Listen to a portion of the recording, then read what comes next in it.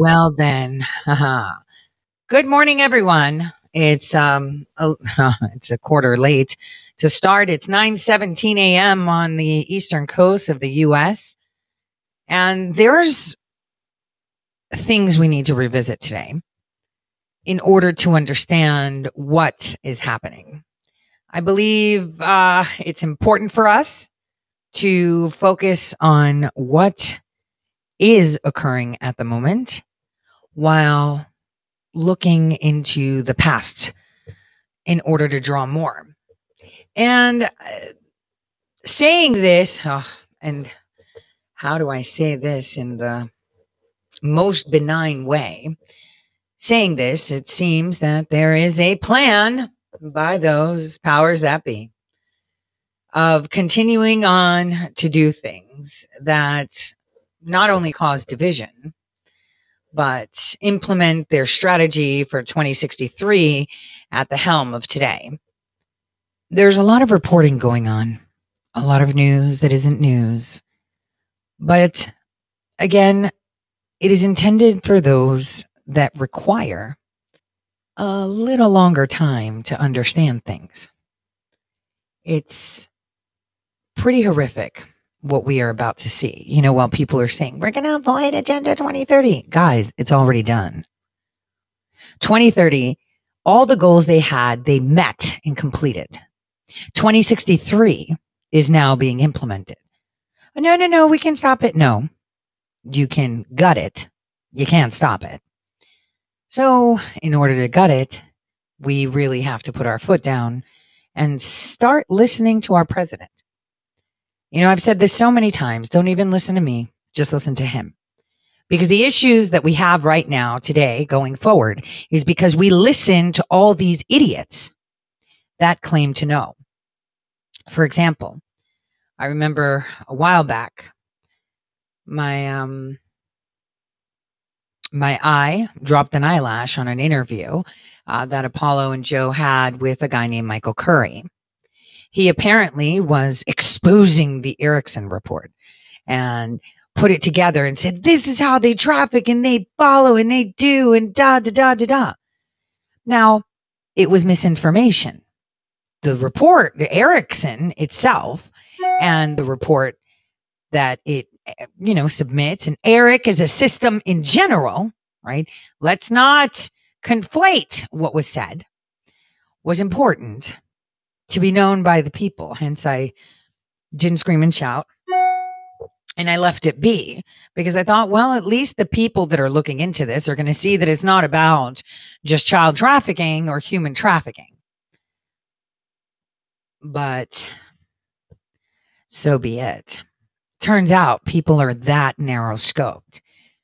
People require a leader. People require a messiah. People require, to be told what to think by someone who has flashy lights or is put on a pedestal. And this is why humanity is where it's at. Because people do not have discernment. And that's disheartening, of course. Discernment is key.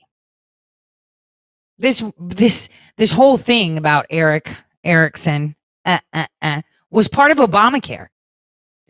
See, everything that they're telling you, oh my God, the Chinese have your DNA. Oh my God, it's targeted medicine. I talked about in 2018, 2019, 2020, 2021. Every single time I have an opportunity, and I started it, before I had my own radio show, warning people on different shows of just how horrific this is. The whole point of Obamacare, aside from giving utter control, unfettered control to the U.S. government over your health, was to give global access to your private health information. It's what I call the AER, the cloud of medical services. Oh, what if you're in Mexico and you're on vacation and you break your leg?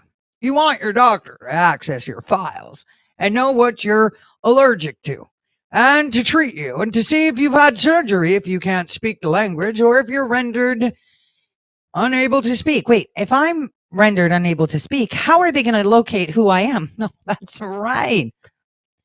DNA profiling. That's already been out there. So why don't you make a list and check it twice and see which fuckers are still sitting in the Senate and Congress, that are your friends, of course, that allowed this to happen. While all of you got pissed off, oh, I have to pay something and I have to pay taxes. That's not the point. Your information is on a global database. It's been there. Everything. And they have given unfettered access to all the governments of the world for your protection, of course. For your protection, of course.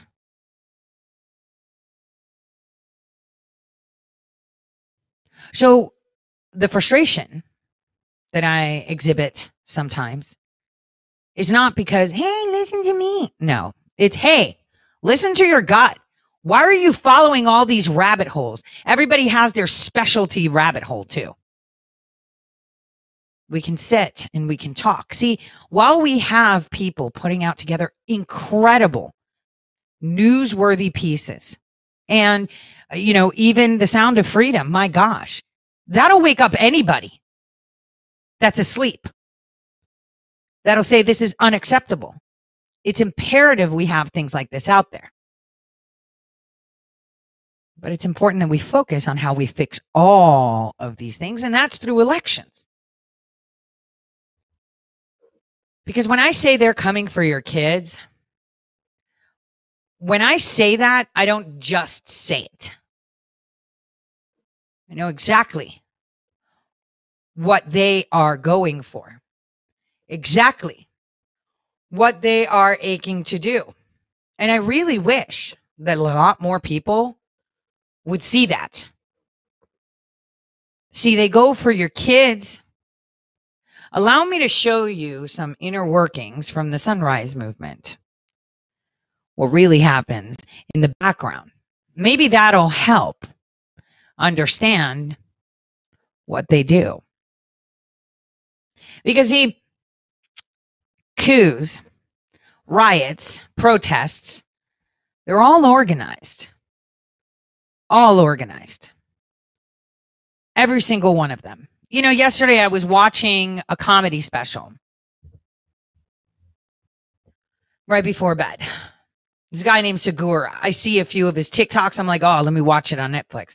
It got really super nefarious and pedo-ish, which I'm like, why is Netflix allowing that?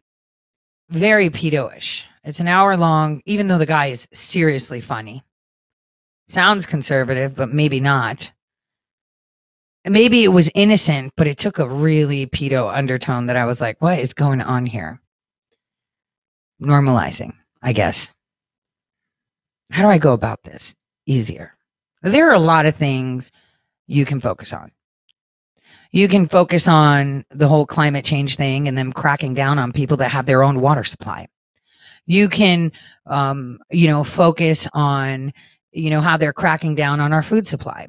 You can focus on them trafficking children within the United States. You can focus on them having the global child trafficking trade. You can focus on the human trafficking trade. You can focus on the mass experiments that they're conducting. You can focus on how pharma is there to make you sick and give you a solution and keep you sucking off their teat. You can focus on how your definitions are being changed to just make them look less evil. It's not pedophile. It's minor attracted persons. It's not racism. I'm going to stop. We can focus on a lot of things. None of these are going to get fixed unless you can vote. Because all those clowns that allowed all this to happen are still sitting in offices.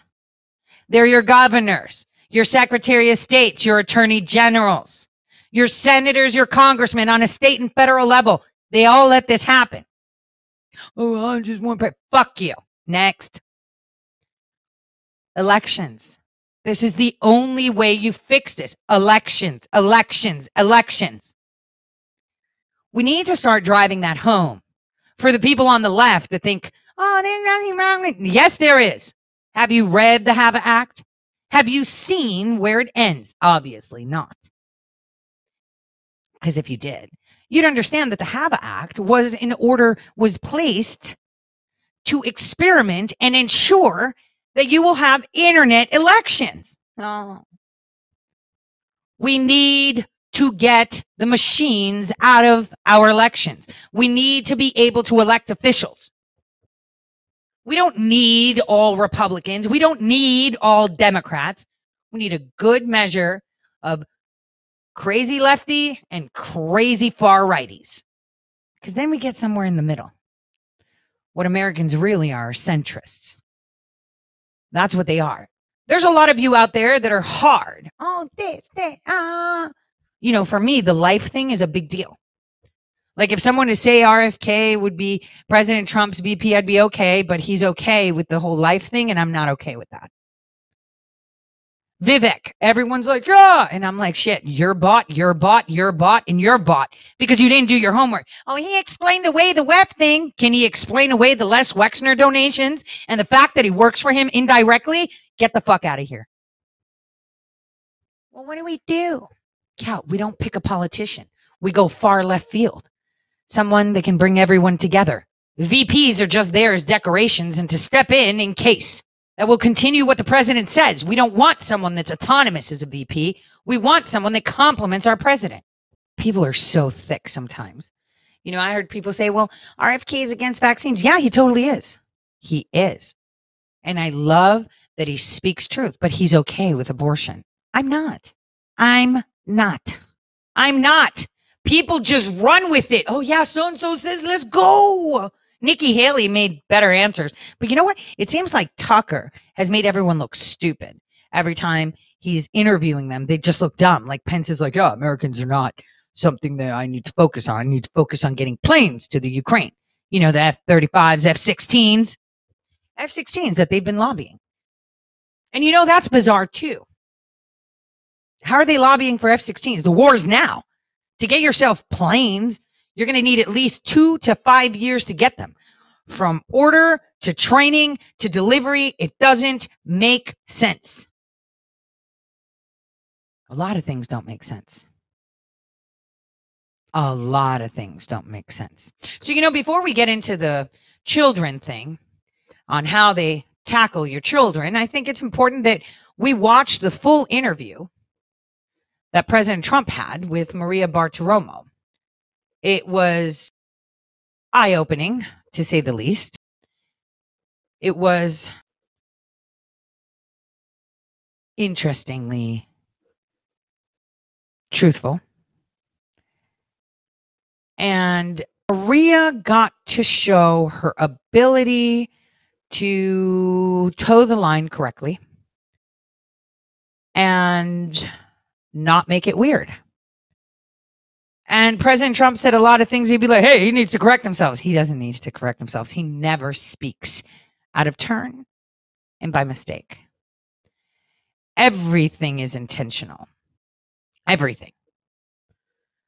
So here we are. Let's pay attention to what our president, because he is the president, has to say. Here's part one of my interview from President Trump's Bedminster Golf Club in New Jersey. President Trump, thanks so much for sitting down with us. Well, thank you very much. Yeah, it's great to see you. I want to begin with the state of play of this election, with now the election over a year away and the first GOP primary debate a month or so away. Will you be on that stage? Are you participating in the upcoming debate? Well, you know, it's a quite an easy question normally. I do it, and a lot of other people didn't do it. When you have a big lead, you don't do it. And we have a lead of 50 and 60 points in some cases, and some of these people are at zero.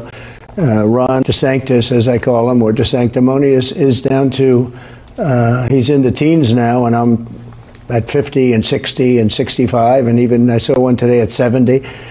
And so you're leading people by 50 and 60 points, and you say, why would you be doing a debate? It's actually not fair. Why would you let somebody that's at zero, or 1 or 2 or 3, be popping you with questions? Well, do you see any risk that if you don't show up, or Ron DeSantis has a good night and it cuts into your lead? or somebody else has a good night and cuts into his lead. Because that's what's happening. He's going down, and a couple of them are going up. I think Vivek has done a very good job, frankly. I think some others have done a good job. So I haven't really made up my mind. Is there anyone on that stage you as running mate, as your VP? Possibly, yeah. I mean, I think you have some good people on the stage. I think you have some people, a number of the people up there. I'm not going to embarrass them by saying, but no, I think you have good people. I think you have good potential cabinet members too, actually. Who would that? Well, I don't want to mention that. I think I can't. Do you see yourself perhaps with the Senator Tim Scott? I think he's a very good guy. We did opportunity zones together. It's never been talked about. It's one of the most successful economic development things ever done in this country. And Tim is very good. I mean, I could see Tim doing something with the administration, but he's in right now campaigning, and I'm sure Tim and everybody else would say, I'm only interested in one. But Tim's a talented guy, and you have other talented people. Do you have a plan to get suburban women to believe that your policies will make their lives better? Yeah, it's called safety. It's called the border. It's called a strong military. It's called low taxes and low interest rates so you can buy a home. It's called keeping low-income housing out of the neighborhood of somebody that's very proud of their house in Westchester, New York, and they don't want to see their house value crash, which I did previously. But it's really about safety, and it's about low taxes, and it's about not going into wars. You would have never had the war with Ukraine and Russia had I been involved. You would have never had this talk with China going into Taiwan. Just wouldn't have happened. And it didn't happen. Actually, even the Democrats say, well, whatever you want to say about them, it wouldn't have happened. Do you believe Joe Biden will be the Democrat candidate in 2024? I guess so. I mean, look, I watch him and I listen to him, and you sort of hold your breath and you say, is he going to finish the sentence? I don't know. I guess he is. Look, they have a Democrat machine. They have a lot of votes that are automatic to a Democrat, even though they shouldn't be.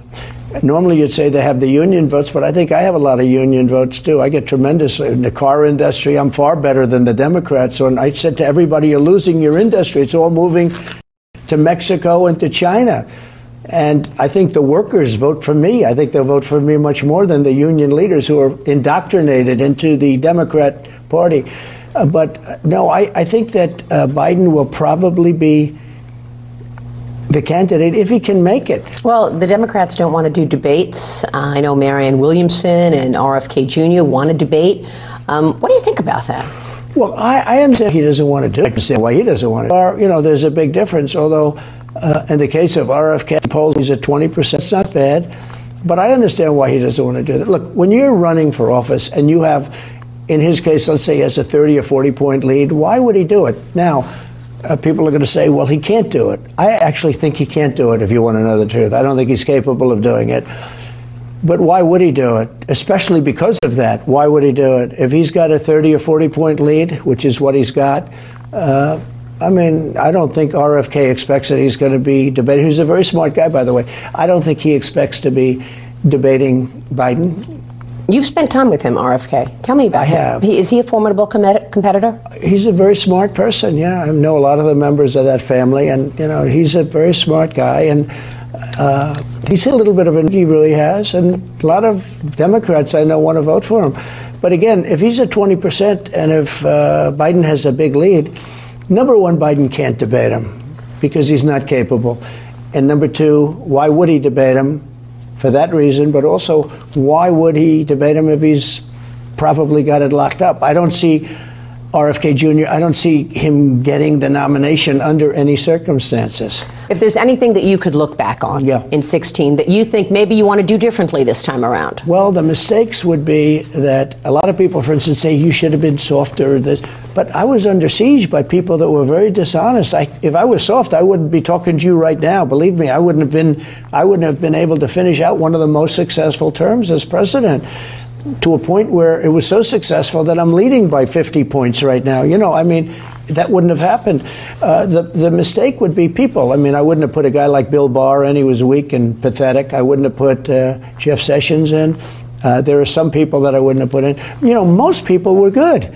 But I had some people, we had Esper, I didn't like him. He was incompetent, I thought.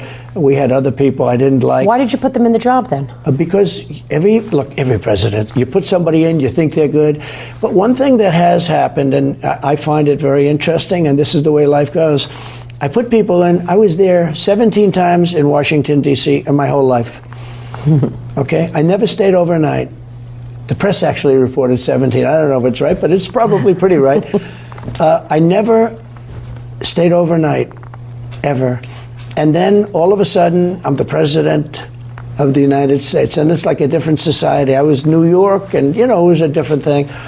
So I didn't know people. I became president. I'm riding down Pennsylvania Avenue with our first lady. I had 250 motorcycles. I had armies. I had everything. I said, do you believe it? We're president. Take a look. This is wild, right? But I never was involved in that. And so you didn't know what to expect? No, I didn't know the people.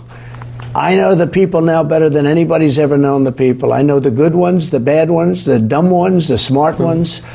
Well, you didn't drain the swamp like you said you would. You didn't drain the swamp. I did. I fired Comey. I fired a lot of people. A lot of the people I fired. I fired Comey very early. And, there was a question as to whether or not you could. But I fired Comey. If I didn't fire Comey, I don't think I would have been able to serve out my term, because that was a plot. And, these other guys that are running, they think, oh, well, they're going to go nice and smooth. No, they'll create phony stories on them. They'll create their own Russia. These people are sick. Guys like Adam Schiff, he's a sick person. I mean, he's really a sick. They make things up, and then you have to spend time getting out of it. They do it now. But he may become a senator. He may become. Isn't that a crazy thing? Well, maybe not. He's running against some people that are much better than him. He's a sick person. He made up a thing on Russia, and Ukraine, where he actually talked about my call with President Zelensky. He didn't know we had the call taped. Fortunately, it was taped. And he made up a speech. He made a speech in Congress about what my call was, where he was actually reading the speech of what I said. And then when I released it, I said, we happen to have a tape of that. It was a total lie. I said he ought to be prosecuted for what he did. But when you go to Congress, believe it or not, you can say anything you want. You don't get prosecuted and you can't get sued. And I think it's... So Christopher Wray, the other day, in front of the judiciary leadership, is defending the FBI, saying, no, there's no politics at the FBI. Well, look, the FBI has become tremendously political. DOJ is weapon, and FBI agents, they're incredible. So I hate to say the FBI, because you have people in the FBI that are very angry. When after Hillary Clinton, didn't go after her, when he mentioned her crimes and then she's been exonerated, they were going to have a strike, in my opinion. That's what I heard and that's what I read, and I really believe that. And that's why he had to come out and going a little while before he tried to exonerate her. But if you remember that stupid press conference that he had where he talked about all of her so-called crimes, and he said, but she's not guilty of this, she's not guilty of that, she's not guilty. All he had to do is say she's not guilty, and people wouldn't have known what happened. But he liked to grandstand, so he wanted to be on television for an hour. And the FBI, the real people of the FBI, not the corrupt ones, because most of them aren't corrupt, they're great, but the agents and a lot of the people in the FBI, they watched that too. They thought it was terrible. And I believe they were going to literally strike. And then what happened is Comey said, if you remember, he'd exonerate her. Then he had to go back and says, well, no, I'm going to redo it. And it was a whole mess. But the people in the FBI are not that way. But the top people have been so bad. When you have McCabe and you have Lisa Page and the whole group Strzok and Page. That was a wonderful couple. Oh, they were all. When you had all of these people with the insurance policy, what happens, darling? What happens if he doesn't? What happens if he wins? Oh, it won't happen. I remember. But if he does, we have an insurance policy. Well, the insurance policy is we're going to get him out. How bad, when you see that, now, if I didn't fire Comey, and remember, some people said, oh, you should have fired him. I fired him very early, very, very early. A lot of people, some very smart people that you know very well, said, I made a mistake in firing Comey because that was what upset the apple cart. Now they say it was one of the greatest instinctual moves that they've ever seen. because the insurance policy was they were going to get me out. They were going to try and get me out by making fake charges and fake crimes. Who would have thought this could have happened to our country? Who would have thought? It's not even possible. Now, the FBI has tremendous problems of credibility. The DOJ is weaponized like I've never seen before. I mean, they come after me on boxes and they can't find drugs. You know how many cameras they have opposite the front door of the Situation Room where these drugs were the cocaine. Now I understand they have many other forms of drugs. They know who this was. They know the person. It's impossible. How can they not know the person? Well, the Secret Service said that they are ending the investigation of the cocaine found at the White House, and they didn't have any fingerprints, and they said that they cannot identify whose cocaine it was. You know, I've gotten to know the Secret Service really well, okay? And I can't speak more highly of people. These are incredible people. And I believe that they know everything. They're really smart and really good at what they do. And I don't think it's possible for bags of cocaine to be left in a certain area by the Situation Room. I'm not talking about, 5 blocks away. The Situation Room, where you decide on war, where you decide on nuclear, where you... So are tourists allowed in that area where the cocaine was found? I don't think so. I think only people that have strong passes or family members are able to go through those doors. It's very interesting. I was much nicer to Biden in speeches and all. I actually was criticized by some people. I respect the office of the presidency, and not that I was perfect with him, but I could have been much tougher. A few weeks I've been very nasty and very tough and very truthful. He's a corrupt man. He's a corrupt president. He's grossly incompetent. And the reason I ask, because they actually indicted an opponent who was the president of the United States. I got indicted. I said, I can't believe it. I got indicted. I could tell you stories of what happened when I went down to New York and when I went down with policemen looking at me and crying. Ted Kennedy told me he was a friend of mine, believe it or not. Different sides of the aisle, but he was a friend of mine. He liked me, I liked him. I did have one time that helped him a lot on something, and he always liked me. And he said to me a long time ago, I was saying, who's the smartest senator? And I won't tell you the answer because I don't particularly like the guy. He said, who's the dumbest? I said, probably Joe. This is Ted Kennedy. He knew them all. I said, what do you mean, Joe? Who's Joe? Joe Biden. He's the dumbest. And so Ted Kennedy said Joe Biden was the dumbest senator. Years ago. That's right. He said he was the dumbest. I said, who's the dumbest? He said, probably Joe. He said, he's hale and hearty and well-met personality. But you go to policy or you go to taxes or anything that's complicated, he doesn't have a clue. This is stuff that he told me years ago. Who would have thought this guy was going to become president?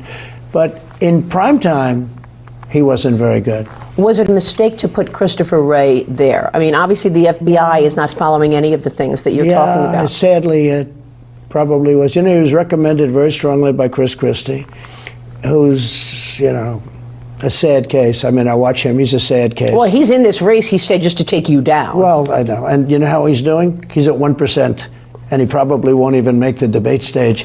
No, Chris he's sad. I mean, I watched him the other day. He said, I built 47 miles of wall. I built over 500 miles of wall. And that's Homeland Security statements. I had the safest border in the history of our country. I built massive miles of wall. I was going to put up another 200 miles. Everything was built. They just had to erect it. Would have taken 3 weeks, far beyond my statement about building a wall. I was way over. I mean, what we did was incredible. But between the wall and Mexico, when you say Mexico, I got Mexico. You know what? I got them to pay for 28,000 soldiers on our border. People said, well, Mexico. Well, Mexico did pay. They gave me free of charge 28,000 soldiers. In a second term, will you shut down the border? Yeah, I will close up the border except that people come in legally. Because we need people to come in. We want people to come in. But we don't want people coming in from mental institutions and from jails. Why has it been so difficult to get an immigration policy agreed upon? You have different viewpoints, you have different everything, but I didn't care about immigration policy. I didn't want anyone to come in unless they came in legally. But let me just circle back on the FBI. There's a conversation underway right now about a complete reform of the FBI and the Department of Justice because of all of these reasons that you mentioned. Take a step back. How should the FBI be reformed? For example, the Republicans say, take the headquarters out of Washington, make the headquarters in Alabama. Good idea. And what else do you want to see in terms of a reform of these agencies? So I had a plan to take down the FBI building and build a brand new building in Washington, because I think that the FBI should be somewhat close to DOJ if they're all honest people.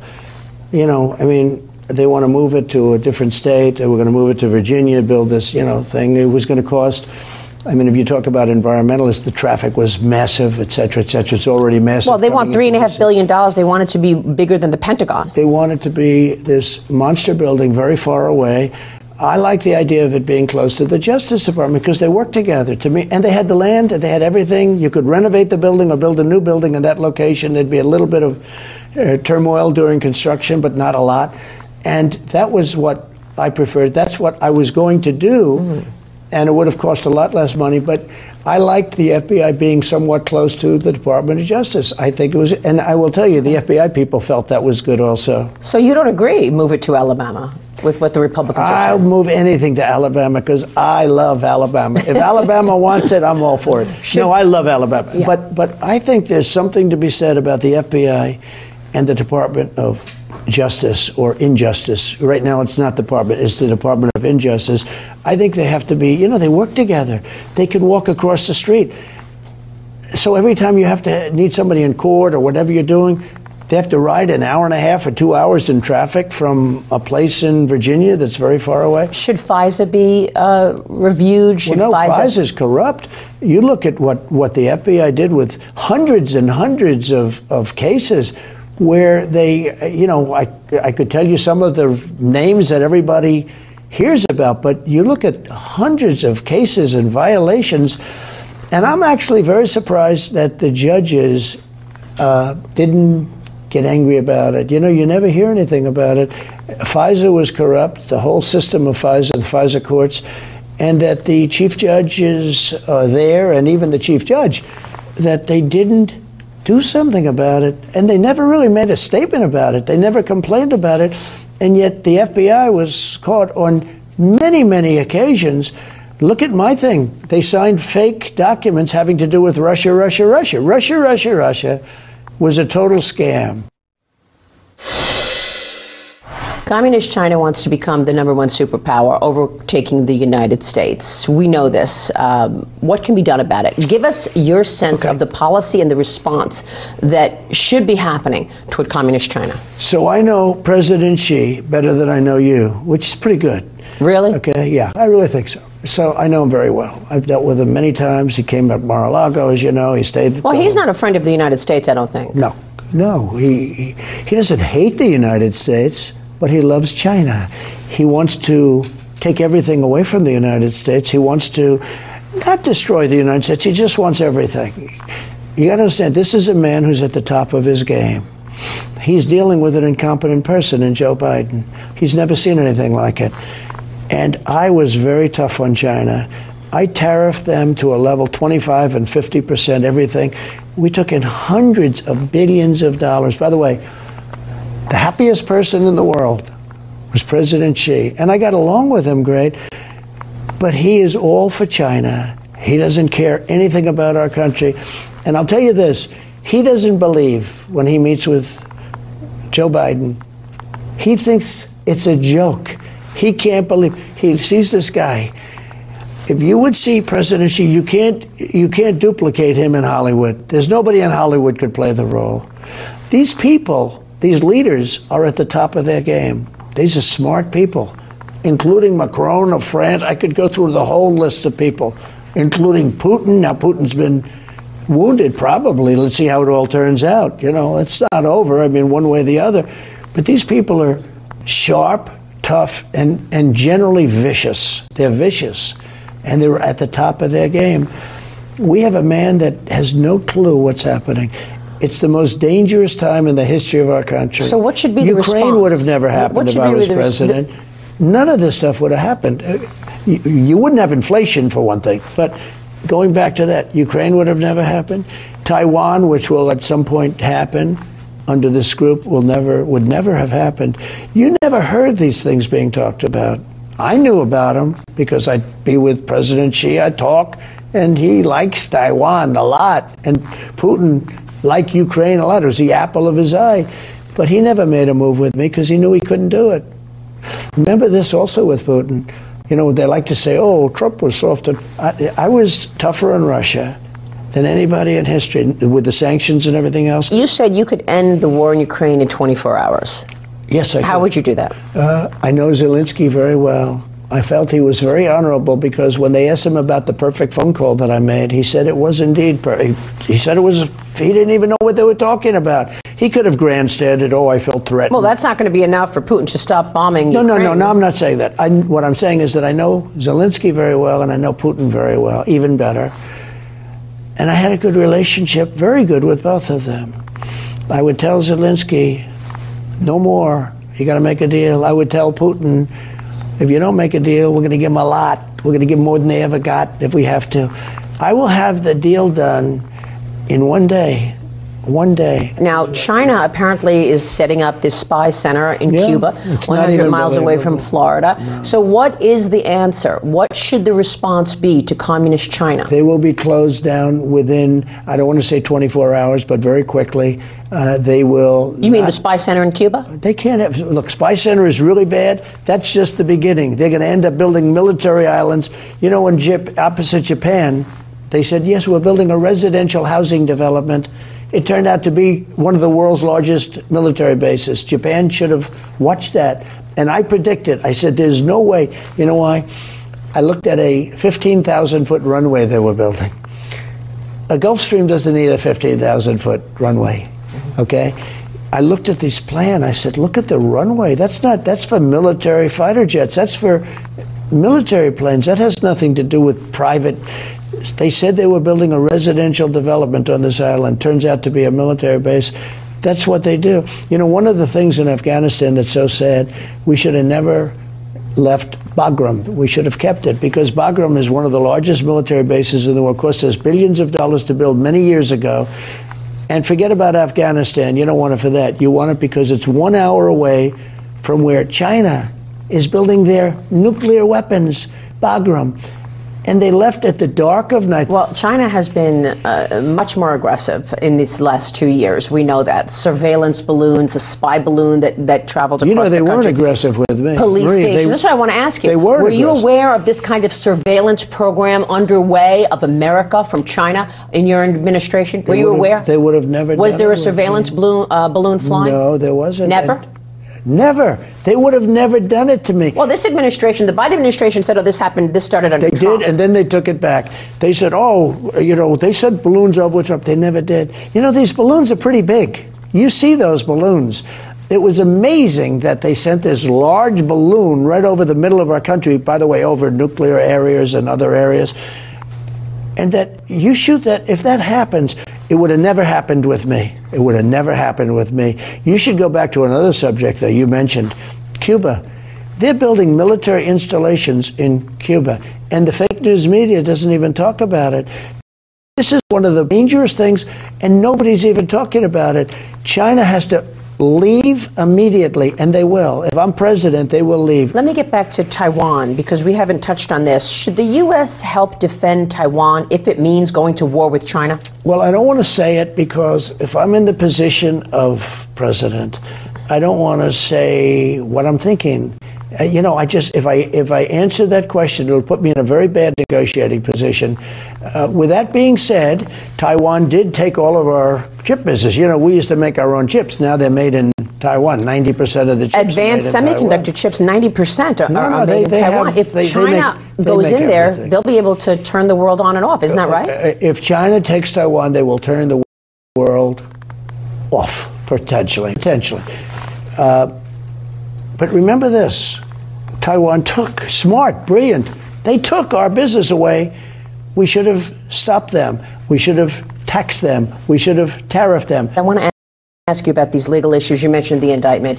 Your team is asking for a postponement of a trial. Yeah. When do you want this postponed until? Well, look, all election interference. There's no case here.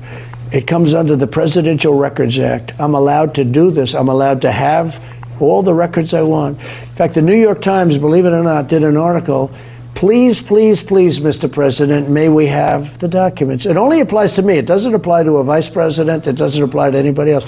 The Presidential Records Act, 1977-78, they did this for and these people, Jack Smith, whatever his name is, whatever his real name is, but Jack Smith is a thug.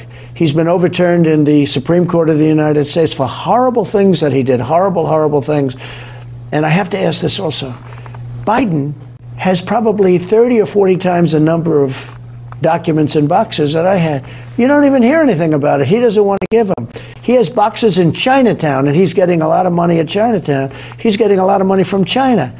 He's got boxes in Chinatown. Why are they in Chinatown? He's got boxes in his garage under his Corvette all over the floor of a garage with a garage door that you can cut open with a paper scissor.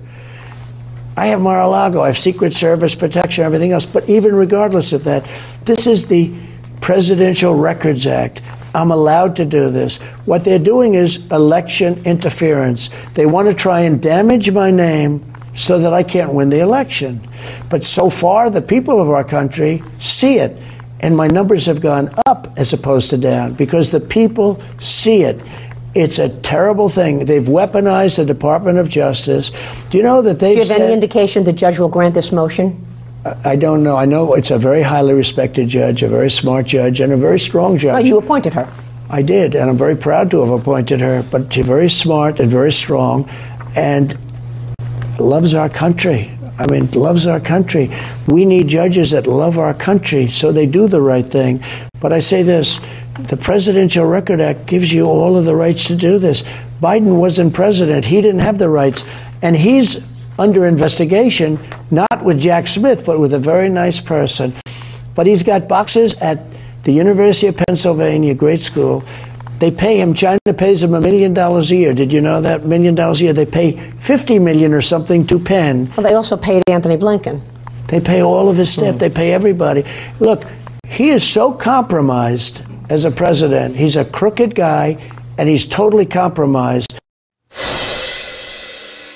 I want to ask you how this is affecting you running for president. I mean, is this affecting your campaign? Is this going to stop you? I think it's probably so far helped my campaign because you see the numbers better than I do, and I've never had it. DeSanctimonious is a terrible candidate, and I think he's out.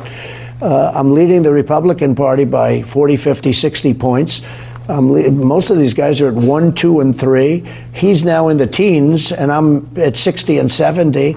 I think it probably, there are those that say help because the people of the country are smart. This is the weaponization of government. Nobody thought it was possible on nonsense. And you know what they did in Manhattan on a total nonsense case? They took, I was going to use a word called bull something, but I don't want to do that on your show because I don't want to offend anybody. But that's what it is, bull something. A top person in DOJ and put him in the Manhattan DA's office. And by the way, Manhattan DA, there's crime all over the city. They do nothing, murders, everything else. But they want to get Trump on something that isn't even a crime. We didn't do and isn't a crime. They took a top DOJ person, put him in the Manhattan DA's office to run an investigation on me. They had Hillary Clinton's lawyer, Pomerantz, one of her lawyers from a big Democrat law firm, go into the DA's office in New York to prosecute me. In other words, they made her lawyer into a prosecutor. The people of our country get it. As far as I'm concerned, I consider it a badge of honor. To be indicted, I would consider a badge because I'm doing it for the country and I'm doing it for the people. With all due respect, even, your supporters say the only people who could take is Trump because he gives his detractors leverage on a silver platter. Let me ask you this. What am I going to do? I get indicted on something that is ridiculous. I have to fight. Supposing I answered your question with tears pouring down my eyes and saying, oh, Maria, it's so sad. Look, I'm fighting for, I think, 225, 250 million people. I think that's the real number, okay? I'm fighting for a lot of people. It's much more important than me. Meanwhile, Hunter Biden was charged with a misdemeanor. He'll avoid jail time. Hunter Biden got a traffic ticket Compare Hunter Biden to Paul Manafort. Paul Manafort was put in solitary confinement. They wanted to destroy him. All they wanted him to do was say something bad about me. This guy had tremendous courage. He said, I'm not going to lie. I can't say anything bad. Trump is a great president. He's a great president. I'm not going to do it. He went to solitary confinement over nothing compared to what Hunter Biden's done. You know, they gave him a little charge. What about all of these countries he dealt with? You know, I've been reading about people that are put in jail because they're dealing with all. This guy was on the board of Burisma. They were getting rid of prosecutors because they were going to be prosecuted. So Biden said, we're not giving you $1 billion unless you get rid of that prosecutor. And to show you how stupid, I mean, the guy said this publicly, and they got rid of the prosecutor. Well, Maria, the point is this. Any other Republican that gets this position will be attacked the same way. These are fascists, they're communists, they're Marxists, they're radical left Democrats. They're sick people. Let me ask you real quick on Bidenomics and what you want to do in terms of economic growth. Yeah. You talked earlier about energy and you talked about regulation. What is your plan to get the economy growing again? And do you still think we're going to go into a recession? Okay, so number one, well, if there's even a thought that Trump is getting elected, you will never have a recession because people will start investing money, you know, before the fact. And right now I'm leading Biden by a lot. But what I would do is very simple. I got to get interest rates down. To do that, we have to get rid of the inflation because inflation is a country killer. You know, inflation, you can look back 200 years ago, what it's done to other countries. Germany, you look at other countries. It is coming down. It's coming down, but it's coming down from a very high 40-year high. It's already gone up 40% if you add it all up. Now it's coming down from a very bad base. And what they're doing is they're putting the interest rates at a point. Nobody can borrow so you may have somewhat of a recession. If people think that Trump is going to be elected, you'll never have a recession. If people think I'm not, you will have more than recession. You're going to have a depression. But what I will do is we're going to start using our liquid gold. We have more energy under our feet, oil and gas, than any other country in the world. You know, I approved Anwar. It's bigger than Saudi Arabia, they say. Whether it's bigger or not, but it's damn close. And Anwar in Alaska. The first day he was in office, he ended it. Ronald Reagan tried to get it. They all tried to get it.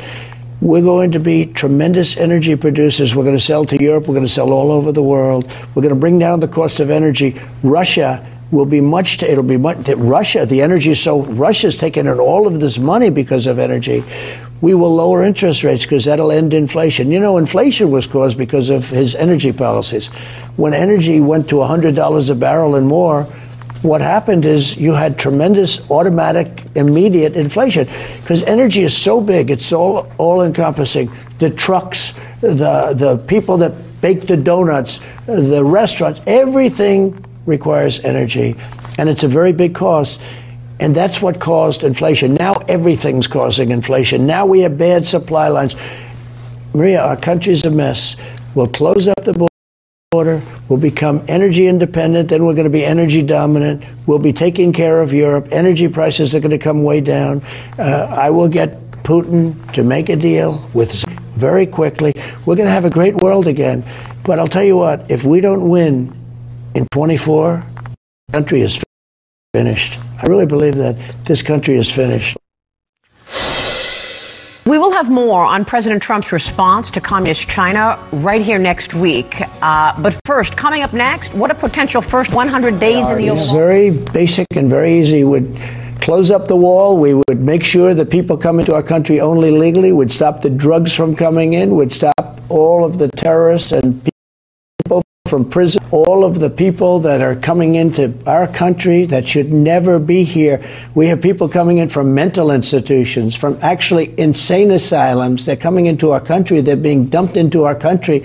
Other countries are bringing them in. And I'm not just talking about the 4 countries that are sort of semi-neighbors.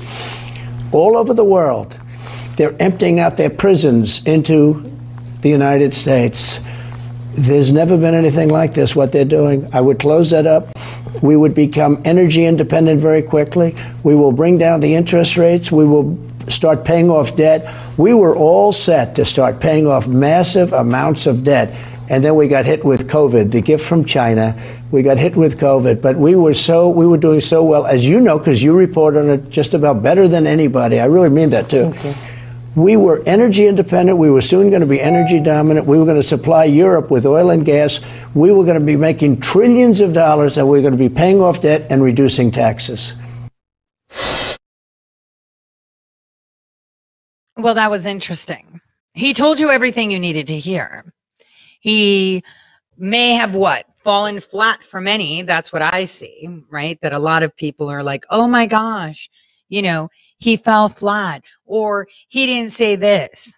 Bottom line is, every single person running, and he made it clear, has no chance. I already told you that the Democrats aren't even going to allow people to debate. They're just going to throw Biden in there. Well, not Biden. Newsom, because it was a special election. So, what fun would it be to confuse the shit out of America and the world by removing Biden and Kamala? Well, Kamala, Newsom, then Biden, right? And Gavin's going to be like, oh, he's not that good. Let's not forget Kim Guilfoyle used to be married to Gavin Newsom.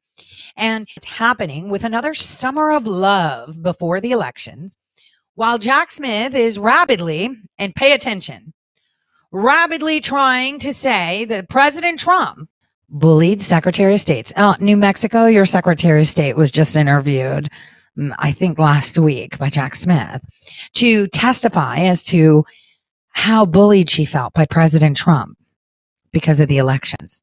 Oh, and then they're going to bring the J6 thing in. Now, I'm going to say this and make it as clear as possible. Anyone involved in legal entrapment, legal involvement, having pled guilty, not guilty in regards to J6, shut the fuck up and stand down. Whatever deal you took, keep it. Do not, because then it will be your fault, do not come in demanding things. Let it sit. Do not try to rectify things. Let it sit. The reason I say this is the J6 documentary is complete. Jack Smith is going to have a really hard time tying J6 to President Trump, though we can tie J6 to people close to President Trump that did that shit on purpose. See, that's the thing. Proximity. I've said this before. Proximity. People like to say, oh, I'm close to this person. Like, for example, Michael Curry says, oh, they are Logan. Fuck you. Stop using names. Stop. Stand on your own coattails. Because what they do is that they dovetail themselves to other people to make it look like they're connected to them. Did everyone going down to protest at the Capitol do something wrong? Fuck no. These people stole their nation. Did anyone foresee that there was a coup and a counter coup and a counter coup to the counter coup? I did. I made it clear. On January 5th, I said, shit, they're going to burn something down and I don't know what. Something's happening and I don't know what. Why? Because inside of me, I think there was like this shred of hope that the people that were close to President Trump weren't trying to sabotage him. But, people have bills to pay. They want to upkeep that lifestyle.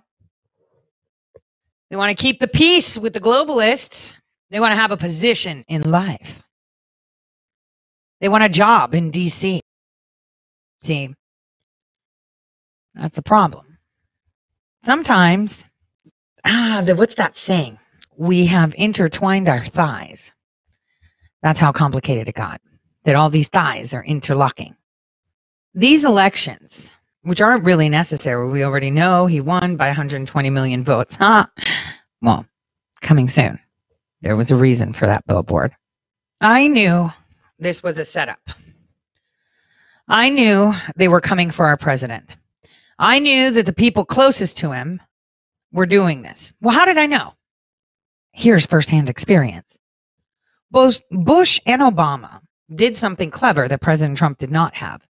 And that's to have a decentralized, independent OSINT team. people under the desk, as I say. Oh, I was under their desk, meaning no one knew we existed. There's a bunch of contractors. Some of them were pretty bad hombres. Bad hombres in regards to their capabilities. But we were able to detect threats because everyone had their finger on the pulse of certain communities. The problem is that the FBI, well, the CIA would, let me give you an example of what would happen. So usually I wasn't stateside. So let's talk Bush era, right? A report would be given, a daily briefing would be given to President Bush by the CIA almost every day. Here are the threats, here's our analysis, boom. That's something that we would see before the president got it. Before the president got it. So within that time, we had to see what we had put together as what the issues are, domestic-wise and foreign. We focus more on the domestic side of infiltration of foreign, right? Or countering our foreign infiltration to other things. So again, so you understand, when the president got his briefing, Bush and Obama, they would get the CIA report, but they would get the report from the High Value Intelligence Group. Now, it was named High Value Intelligence Group because the D&I director of Obama accidentally slipped and talked about it. So then they gave it a cover saying, oh, it's about ISIS and, we're interrogating. So they started, so he made chapters. See, that was Clinton. That was completely off the books. Right? That was a group of people that were off the fucking books. Bush gave me to Obama. And they knew everything that was going on. Even the CIA, which was actually very meticulous and is filled with a lot of patriots. A lot of people don't believe that, but that is true. They're actually quite nice people. I mean, except for the actual spies that go out, they're psychopaths. That's a fact. You got to be a little psychotic.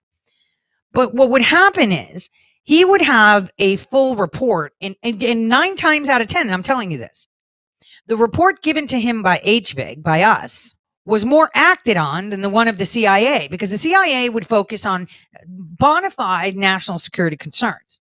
And a lot of those concerns were concerns that Bush and Obama would welcome and say, oh, it's nothing. We're just going to overlook that, which obviously made the CIA salty. I mean, look, they got Brennan. They all hated Tennant. They hated all of them because people that were in that agency wanted to do good. You think they don't see the bureaucracy? And the fact that they knew that a lot of their people were sitting in the FBI, pretending to be FBI when they're really CIA, is a big issue. The CIA is staffed with good people, smart people. So is the FBI. The FBI, though, is more political. It's law enforcement. I mean, look at it at your local police department. How the chief of police freaking tells people what to do. It's about tenure and time, right? At the CIA, it's more of smarts. And the CIA taps a lot of people from different agencies. So they're not just one brick and mortar, station. I guess maybe the admins and the receptionists and shit like that. But other than that, it's not. You see, there's presidential advisory boards, but this is something that we need to look at. Because if President Trump actually had people like me in the basement with cigarettes and Red Bull, this would be at the forefront. Yeah. Y'all ready? This presidential race, I know it's just April of 2019, but this shit is already in full swing. And the first debate is going to be in June in Miami. So we need to ensure that whenever these candidates open up the newspaper or turn on the TV, wherever they go, and there's like 20 of them, so they're in a lot of places at all times, they need to be getting asked about the Green New Deal and about no fossil fuel money pledge. And if we do that, we'll make it clear to them that if they want to earn the support of young people and be taken seriously on climate, they have to show that they're actually willing to take a stand for our generation. So that work, doing all of that, showing up everywhere and holding these politicians accountable starts now. It starts with the Road to the Green New Deal tour. And the town halls across the country are one of our best opportunities to do this spring. So over the next few weeks, tens of thousands of people are going to be showing up. And they're going to be showing up from Huntsville, Alabama, to Kearney, Nebraska, to Anchorage, Alaska, to Tucson, Arizona, to Boston, Massachusetts. Tens of thousands of people who've never heard of the Green New Deal before. This is unbelievable. And they are going to be coming together to discuss how the Green New Deal would protect people from the impacts of climate change and boost local economies. So I am so proud and excited for what we are about to embark on as a movement. And I want to kick this right now to Jeremy, who many of you might know. Jeremy's amazing, a brilliant storyteller, a great organizer, and a huge leader of the Sunrise Movement. And last year, Jeremy finished high school and jumped right into an electoral program with Sunrise called Sunrise Semester. And this year, he has been spending a lot of months planning this Green New Deal tour. So he's going to share a little bit more about why these events are going to be so powerful. Take it away, Jeremy. Well, I got to say varsity's not bad either. And also I've got to say that Bridget here, who's going to be speaking a little bit later, is a volunteer in the Boston Hub. I would just like to talk about, sort of what brings me to this, and to say 10 months ago, I graduated from high school. I came back to this house that night. I saw family and friends, and not the next day, but the morning after that, I went down to Pennsylvania. I was joining 70 people volunteering to go all in for Sunrise. We were at a week-long training together, and that first day of the training was nerve-wracking. There were a lot of things to learn, a lot of people to say hello to. We had been asked to bring to that boot camp, that training, an object that represented what it was we were fighting to protect from the climate crisis. I had a letter from a poet. It's about community. Someone had a bracelet from a best friend. Someone had a picture of their dad. And at the end of the evening, we had a ceremony where we shared our objects and built a beautiful altar together, an altar of what we loved and also of what we had to lose. It was the best way to get to know this movement, to understand the why of why we were doing this. And those objects sat there on that table for the whole week. And when we left boot camp and worked for 5 months to elect political champions, those objects, those reasons for working so hard remained with us. We can't build an altar of objects with 10,000 people. But we aren't asking you to bring objects. Build the move to win a Green New Deal. People, regular people. We need more people to participate in our democracy, to outweigh the fossil fuel money that keeps pouring into our politics. We got to keep growing the movement. So you are welcome to bring the bracelet, the letter, the photograph to the tour stop.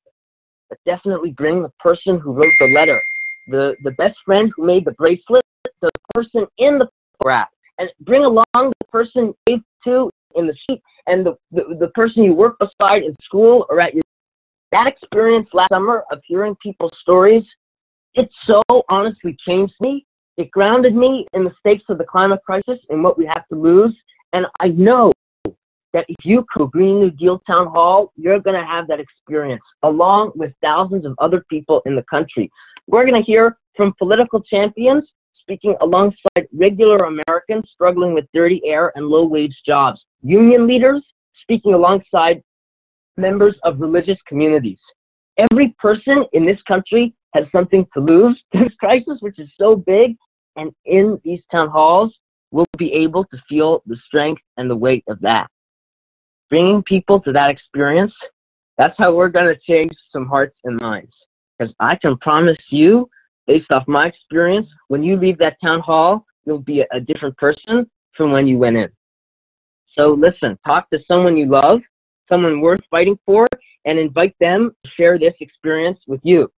And then also talk to someone you don't know so well yet, because that's fun, and also to discover why they're worth fighting for, because they are. And invite them too. So that's what the tour is going to be, and that's going to be pretty exciting. And I want to share this quick with you, because every time I watch it, I get very, very hyped. So I'm going to cue our digital person to show us the video. The Sunrise Movement. Green revolution that's taking. We are building an army of young people to stop climate change.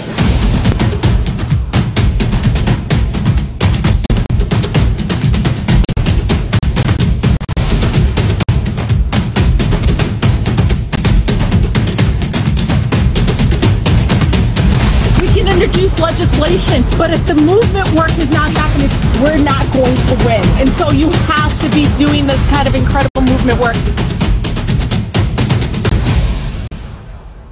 Bring it on, Koch brothers, because we have an activated sunrise revolution that's taking place across this country. Wow, that is so exciting. And our big question is, who's ready to sign up? And that's also why I'm asking right now to head to sunrisemovement.org-tour, or if you're watching on Facebook, to comment RSVP on the Facebook live stream. And so I'm going to take a sec to let you do that. To head to sunrisemovement.org-tour or comment RSVP on the live stream. And once you did that, copy the link and write down 10 people you're going to invite to the stop nearest to them. Maybe it's your friend on the basketball team who liked the AOC Green New Deal video that you shared today, which was awesome. And maybe it's your uncle who worked in the mines and always has questions you don't know how to answer. And maybe it's a teacher or mentor in your life who inspired you to join this movement. Anyone and everyone. So take a sec, and I'll give you a sec to write down 10 people who you can invite to tour. Start writing and write their first names in this chat just as you think of them for accountability. I'm gonna wait for you to do it. Those first names, throw them in the chat. And right after this call, you're gonna send those messages. And it's not all hard work, because you're inviting your friends to a tour stop, and if 4 of them show up, we're giving you a free Sunrise t-shirt for your leadership, because that's what it is. When you bring people in, that's leadership. And I'm going to give you guys a minute to make sure everyone has a plan to invite those friends. So keep the names coming. Those first names are the people you want to bring in. Okay, we're getting up. Oh, so thinking. Okay, keep going. I'll give you a few more seconds. Right. Okay, keep it going, guys. I don't think Varsity will feel interrupted if you keep doing it. But Varsity, I think I'm going to kick it back to you as people keep their eyes on their prize and keep putting in those names. Back to you. Awesome. Thank you, Jeremy. Thank you for all of that. And also thank you for the insight into the work that you all have been doing to happen. It's an unbelievable. Just so you guys know, this woman on your screen has meetings with children in middle school and high school. In addition, her name is on the Green New Deal that Joe Biden had on his desk. She's the lead on that. Oh, and we all know where the funding comes from.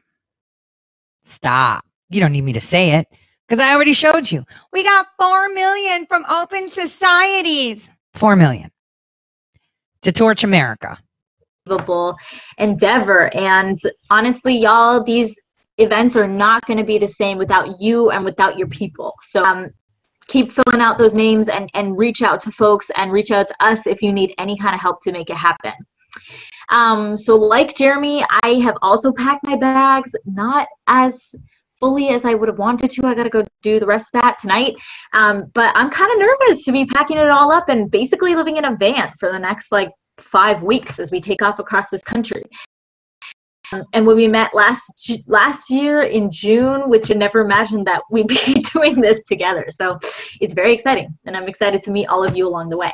We'll keep you posted. You should follow. I'm going to be tweeting and Instagramming and maybe Facebooking the whole trip from my personal account, but you should also follow Sunrise MVMT on Twitter and Instagram, and also just Sunrise Movement on Facebook to follow along with all the updates. We will be definitely keeping you up to date on, everything from how moving and epic the events are to, the squabbles that we're having in the minivan that we're packed into driving across the nation.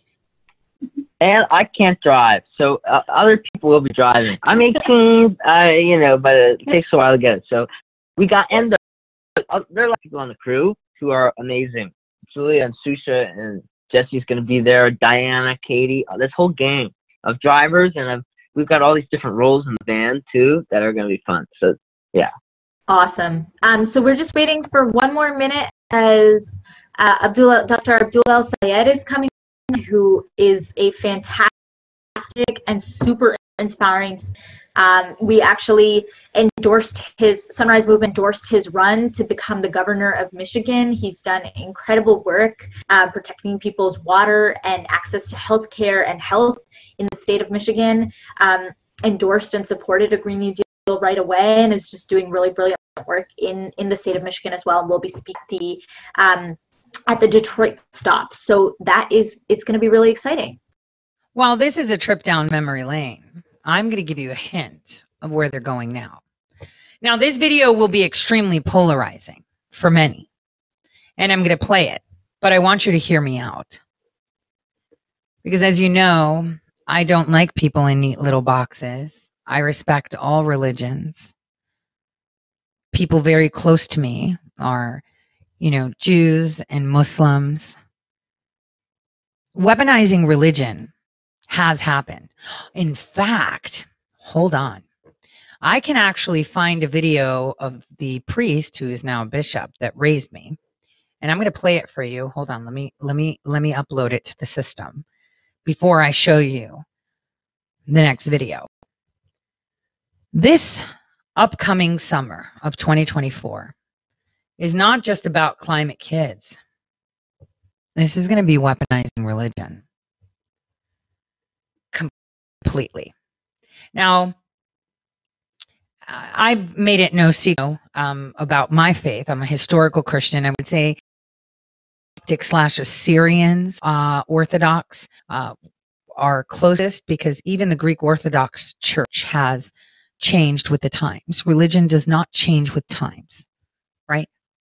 God doesn't hate gays. They're his kids too. Okay? He doesn't hate them, so no one should be condemning them. You have no right to condemn. The minute you condemn, you will be condemned yourself. This is how they're going to take over America. Means it has its by weaponizing our religion. And they've already started. And they take the lowest hanging fruit, which is the Muslim, obviously, religion, because you can fanaticize them a lot easier because they feel deprived. And that's understood. I get it. Obama did it. Many people did it. And it is what it is. Now, let me show you just most of this clip. Just so you understand, this man, his name was Father Paul. He's Bishop Paul. I haven't seen him in over 20 years in person. Every time I would go see him in the past couple of years, his liver cancer treatment, so he was out. He had a stroke. His church was the only church in New York that gave vaccine exemptions. They were against it. They understood. And here's him trying years ago when he was just a priest. And this is how I remember him. He looks completely different now. I'm going to share something kind of intimate. But when I was in New York for meetings at the beginning of June, I called St. Markella and said, hey, I'm going to be stopping by to see Father Nectarios, who is a priest, and hopefully I can run into the bishop. And I did go. And they had like a little feast. And I got to see him. And I remember being told on the telephone, hey, he might not recognize you. He's not okay. He actually did recognize me. He not only recognized me, I asked him, hey, do you recognize me? Do you recognize me? And he uttered my name and reached out, and I hugged him, right? And he gave me his blessing. Let me introduce you to someone that was very important in my life as a kid. Means it has its way of rule. Now, a long, long time ago, the Orthodox Church acknowledged the Pope of Rome. What happened? Nowadays, we're hearing many things about union between the Orthodox Church and the so-called Catholic Church. Now, before I continue, please don't misunderstand me and take me that I'm speaking from a fanatical point of view. I'm just trying to present.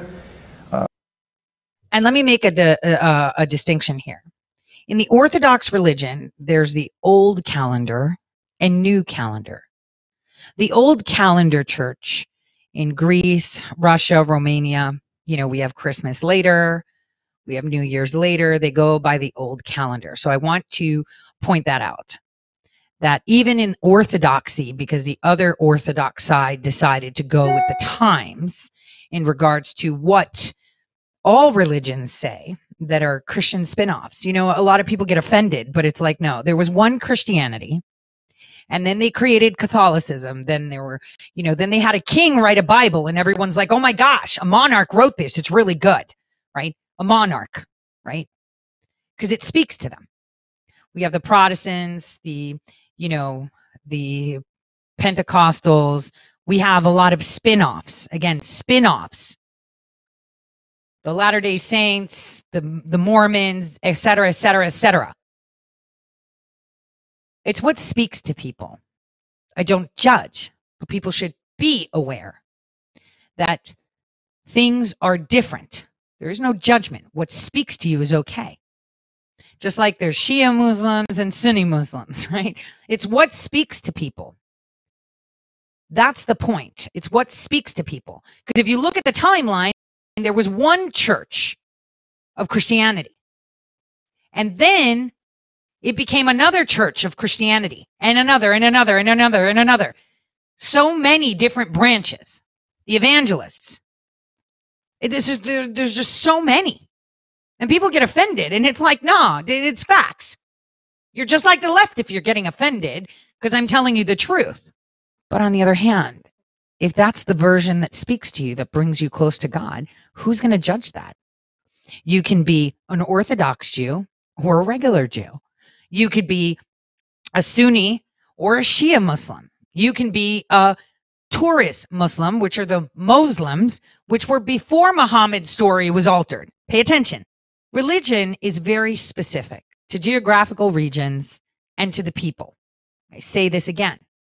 If there was no river in the Nile, the Egyptians would be worshiping a lake because there's a lake instead of a river. People always try to make sense, and they understand that there is a God, and they understand God in the ways they know. Who are you to judge? Who are you to judge? No one should judge. You have to meet people where they're at. I can't go into the sand dunes of the Sahara and tell people of Christ or God in the way that I see because I don't live in the Sahara. There are different things throughout culture that come to me with symbols that give me some divine notion, right? Every culture has that. Again, it's hyper specific, so don't judge. But here is where Bishop Paul explains the problem in the church. History, the church history of our church for the first time to the American public. Now, there's been a schism, there's been a split between East and West. In the year 1054, the Orthodox Church stopped acknowledging the Pope of Rome. Now, there's lots of history behind that. Until this day, the Orthodox Church is not in communion with the Pope of Rome. Why does that happen? Why does that exist? Well, there are many reasons. First of all, Orthodoxy does not compromise on theology. That means we don't change our theology according to the times. We keep our theology steadfast. Because, for what reason? Well, first of all, theology is not a style. It's not something that conforms from generation to generation to the needs of humanity.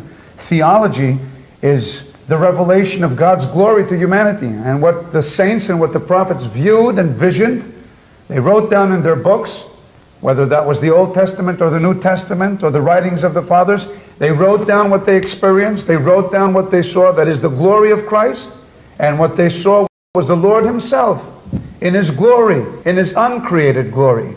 And thus we have the theology of the church. Now, you see, all the saints visioned the same God, and that's why they all have a common theology.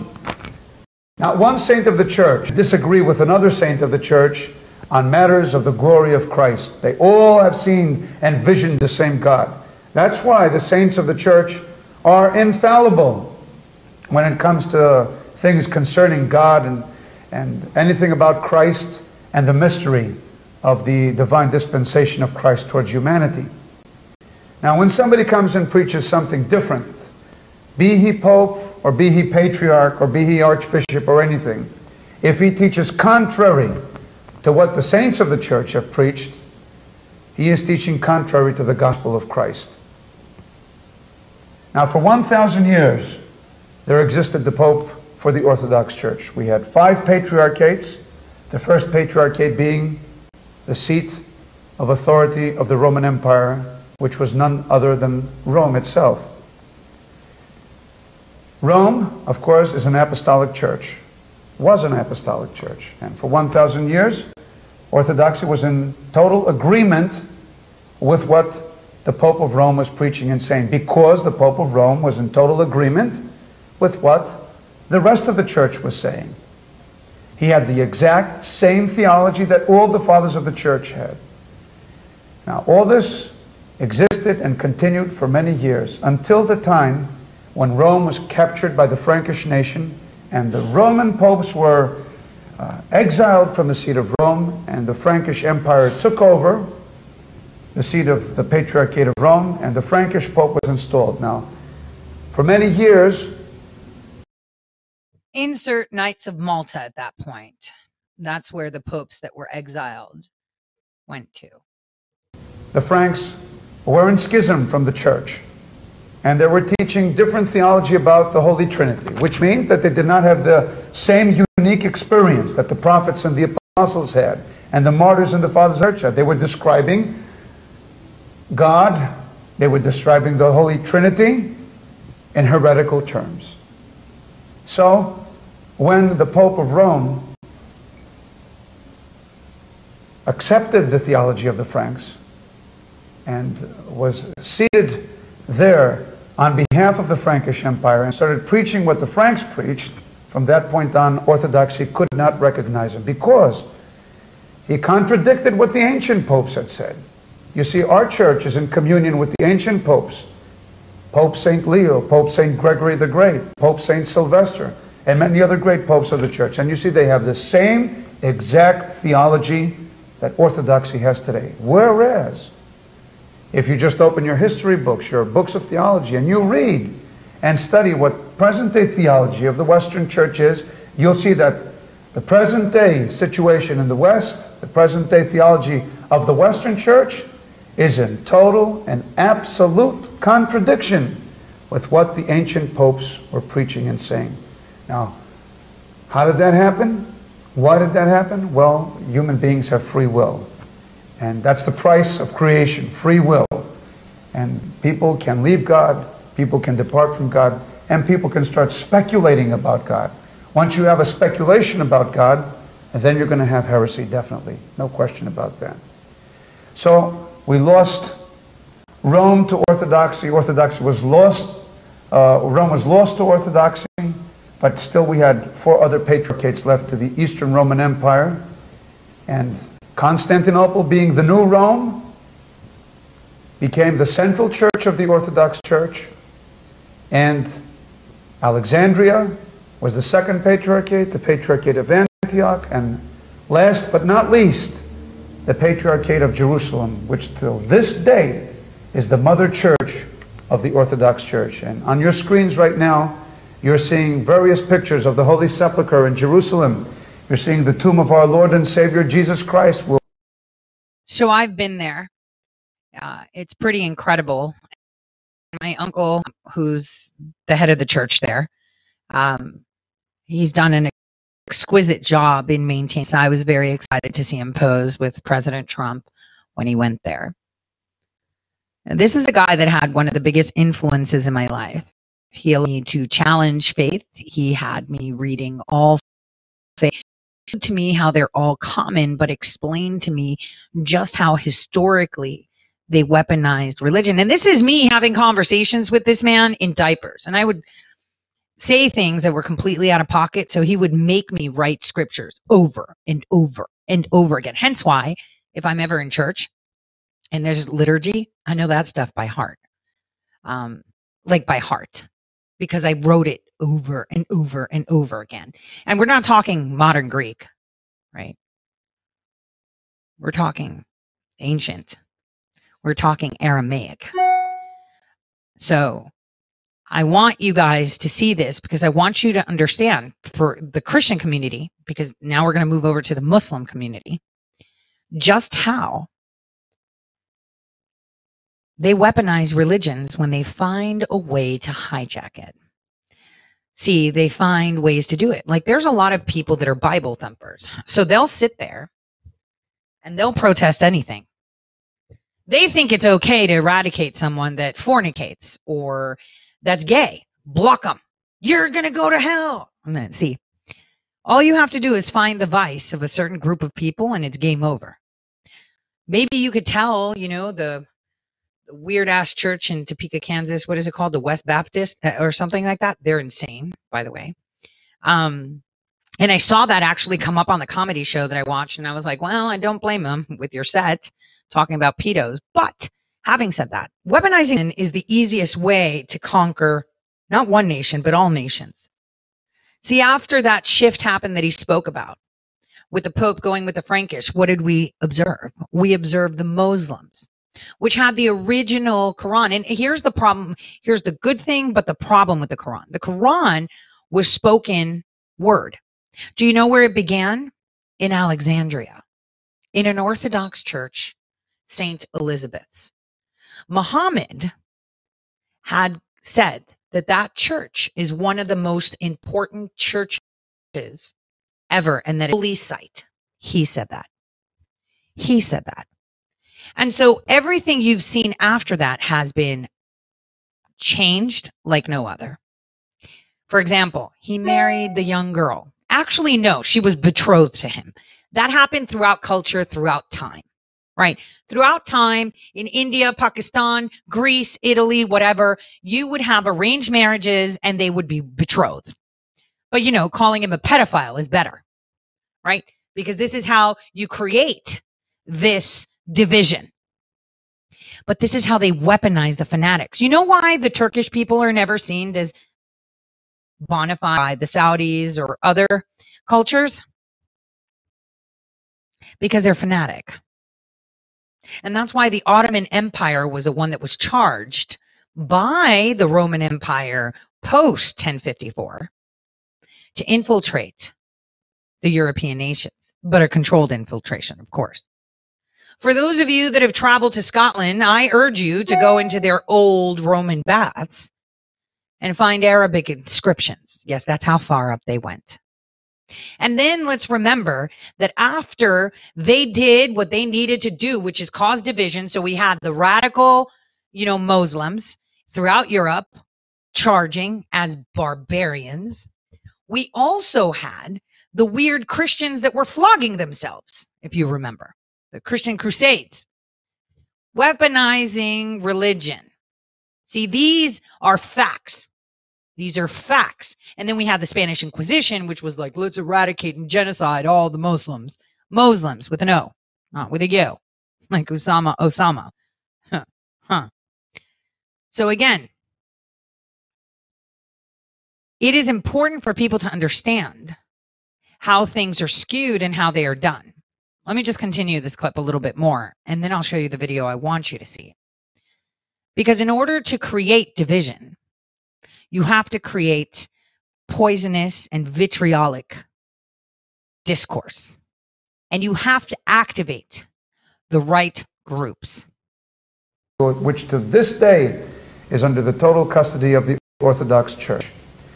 And you're also witnessing right now Golgotha. That's the very spot where our Lord and Savior was crucified. And you can see an Orthodox altar exactly over the very spot where our Lord and Savior shedded his blood for salvation of the world. Jerusalem is the mother church. Now we are also seeing Bethlehem.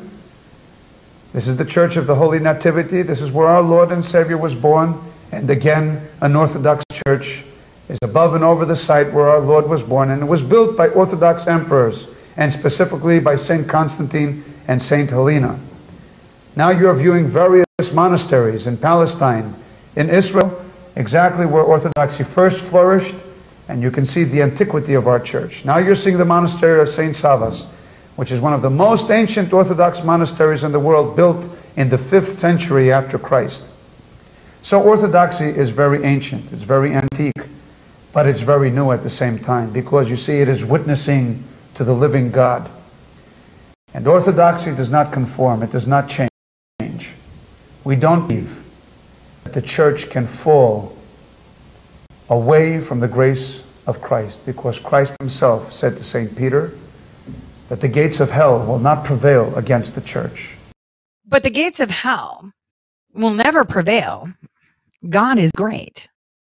But then you have to think, all right, we've already started the discourse and destroyed the Orthodox Christians, which was really difficult. They went in order to obtain Ukraine's bending of the knee, they had to first destroy their religion. PKU came up. We destroyed their religion. We separated them from the house of church they had. And this is how it happens, in small increments.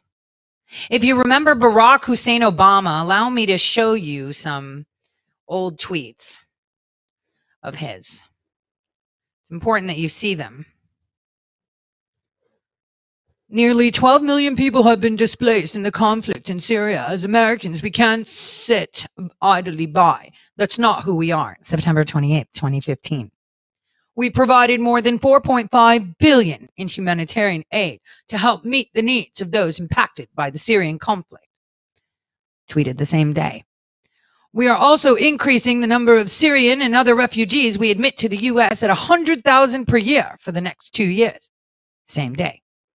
But this isn't just about what I can do as president. Every single one of us, from citizens to NGOs, can help refugees find a safe haven. Next thread. We have a moral responsibility to do what we can for families forced from their homes. Find out how you can help at aidrefugees.gov. I love Stacey Washington.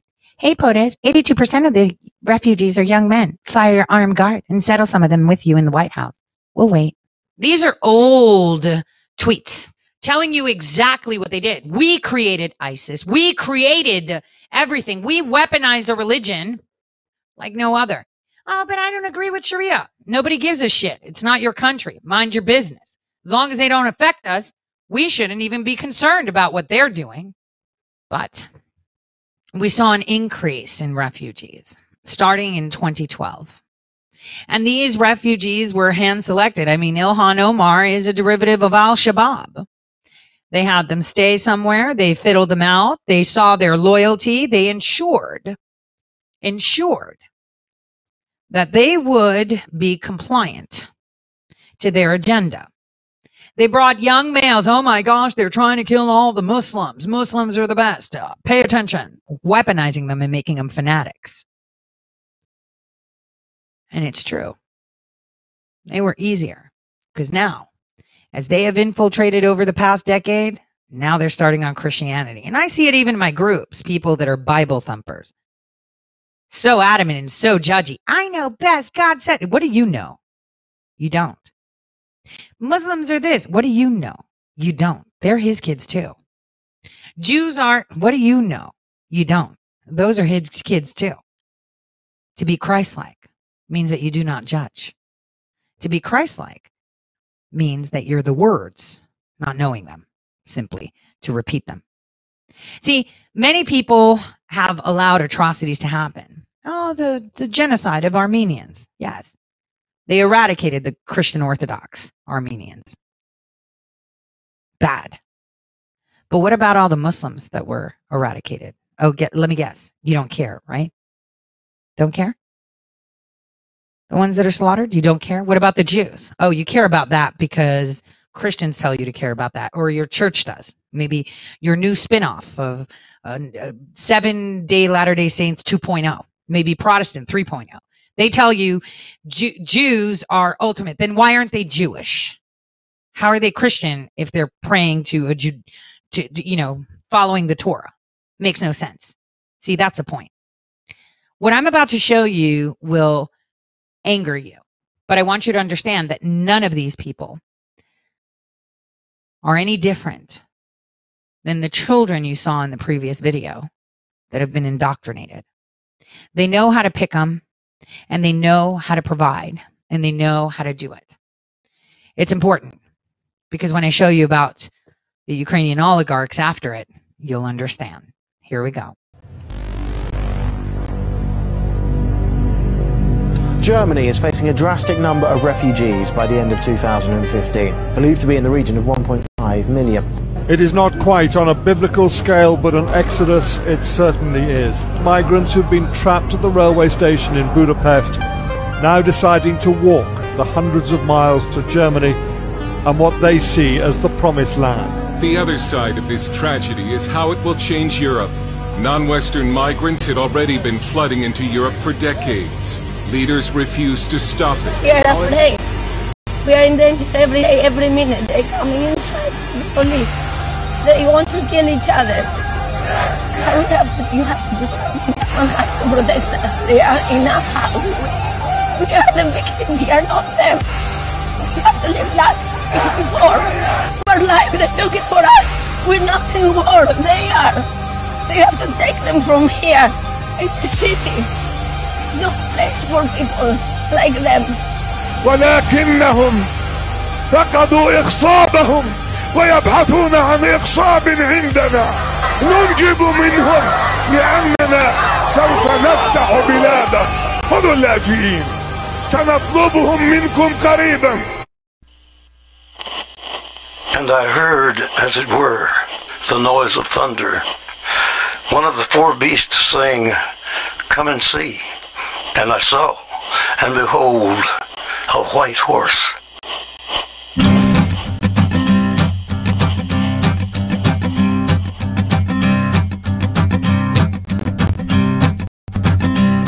There's a man going round taking names, and he decides who to free and who to blame. Everybody won't be treated all the same. There'll be a golden ladder reaching down when the man comes around. The hairs on your arm will stand up at the terror in each sip and in each sup.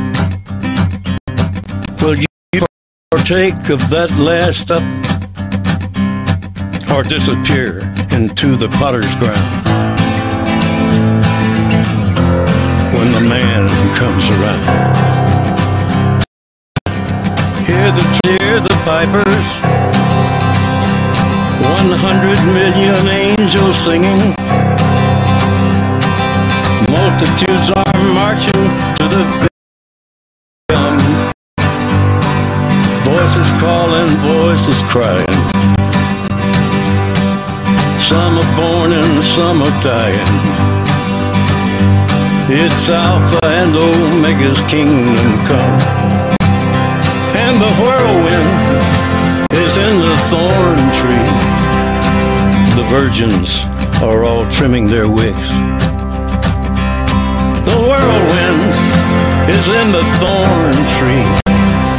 It's hard for thee to kick against the pricks. Till Armageddon, no shalom, no shalom. There are increasing groups of people who are essentially asking the question, if the political establishment continues to get its way, in 5, in 10, in 20 years' time, how many Germans are going to be left in Germany? How many French people are going to be left in France? How many English people are going to be left in England? French writer Renaud Camus calls the influx the Great Replacement and says it's the biggest thing to happen to France since the 15th century. Quel est l'objectif? Ça va faire parler. Et l'objectif, c'est relever le défi du métissage.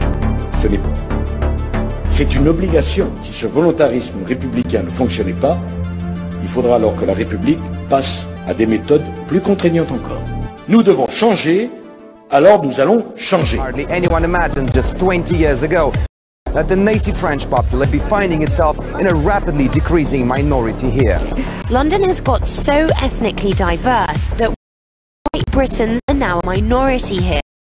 8 families in Birmingham, a set minority group for the first time. The country's most rapidly growing demographic is Muslim, with Mohammed now the most popular name for baby boys in London. The high Muslim birth rate is changing the political landscape. Imran is looking forward to replacing Belgian law with Sharia law, including amputation for theft, stoning for adultery, and death to homosexuals. If they want to push us back or something like that, I don't know, maybe they can start to marry 4 wives and have a lot of children. Start with that, maybe they will have a chance, but I don't think so. Something else that Muslim immigration appears to have brought to Norway is what some here call a rape epidemic. Recent police statistics showed that in the capital of Oslo, 100% of assault rapes between strangers were committed by immigrant non-Western males, and 9 out of 10 of their victims were native Norwegian women. We're taking this gay pride march through a predominantly Muslim neighbourhood here in Stockholm. Fears that it could stoke tensions between some of the local residents and the people demonstrating here. Mostly provocation. Is it provocation and population here? Fuck you, fucking go! Basically, the US is providing these flows for us. You make war and we get the refugees. So, the United Nations report says Sweden will be a third world nation in about 15 years, below Libya and Bulgaria.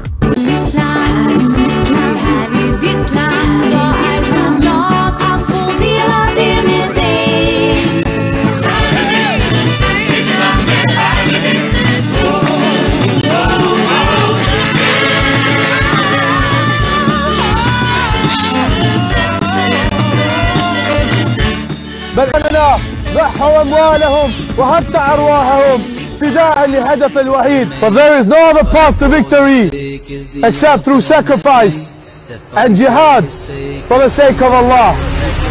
Swedes who disagree with that plan risk being labeled racist, fascist, even Nazi. This footage of the Revolutionary Front smashing the home of a suspected fascist is one of the many attacks they film and publish on the internet. Wer diese Werte nicht vertritt, der kann jederzeit dieses Land verlassen, wenn er nicht einverstanden ist. Das ist die Freiheit eines jeden Deutschen. Wir müssen uns gegen die Nazis stellen. Schon aufgrund unserer Geschichte 1933 und 1945 sind wir verpflichtet, Flüchtlinge anständig zu behandeln. Und dann gibt es ja noch was. Jedes Jahr sterben mehr Deutsche als geboren werden. Das liegt zum Glück daran, dass die Nazis sich auch nicht besonders vervielfältigen. Und schon deshalb sind wir auf Zuwanderer aus anderen Ländern angewiesen. It doesn't matter if Sweden is failing miserably. هون بوزنجور الغريب بده يفوت ما بحط عينه بقليش بقى بطلع ما فيني شيء بيجي بطرق قتلك يقول لك السلام عليكم كسروا سيارته الله يلا خلاص بحرم نفوت على المنطقه. If test scores in Swedish schools are plummeting, or if crime in some areas has skyrocketed. I hope all of them and everyone else across Britain will reflect on the universal values that Ramadan represents and the contribution that British Muslims make to our country.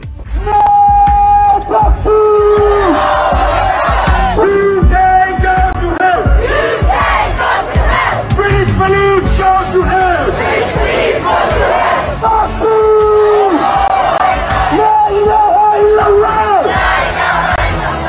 I cannot believe this. I've never seen anything on this scale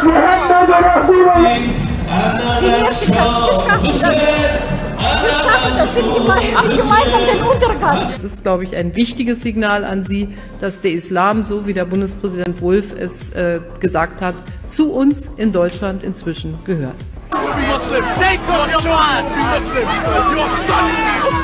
Appalling abuse of at least 1,400 children over a period of 16 years. Children being raped, trafficked, beaten, and sometimes doused in petrol. All the perpetrators were of Pakistani heritage. Ramadan Mubarak to you all. مع عدم الزواج، مع عدم الرغبة في الإنجاب، الهرب بتاعهم 100 يرثه 80. وال80 بعد 10 سنين يورثهم 60. وال60 يورثهم كام؟ 40. وال40 بعد 10 سنين 10. بعد 20 سنة مش هيبقى في حد. Since then, an unholy alliance of leftists, capitalists, and Zionist supremacists has schemed to promote immigration and miscegenation with the deliberate aim of breeding us out of existence in our own homelands. First, their immigrant pawns were temporary guest workers. Then it was a multiracial experiment. Then they were refugees. then the answer to a shrinking population. Different excuses, different lies. But the real aim stays the same. The biggest genocide in human history. Really ashamed of the racist and xenophobic terms. Is your policy serious, or are you just shouting? Mr. Griffin. It's you that's shouting, because obviously the truth hurts. I have a constructive suggestion to help those poor asylum seekers from Africa. Yes, make it clear they can't come here, so they don't try to cross the sea and drown in huge numbers. The best way for them is to get the banks off the backs of their countries so they can live in peace in their countries, and we Europeans can live in peace in ours. Thank you. بعد فترة من الزمن سيكون أوروبا دولة إسلامية واحدة موحدة لا تعرف إلا لا إله إلا الله محمد رسول الله.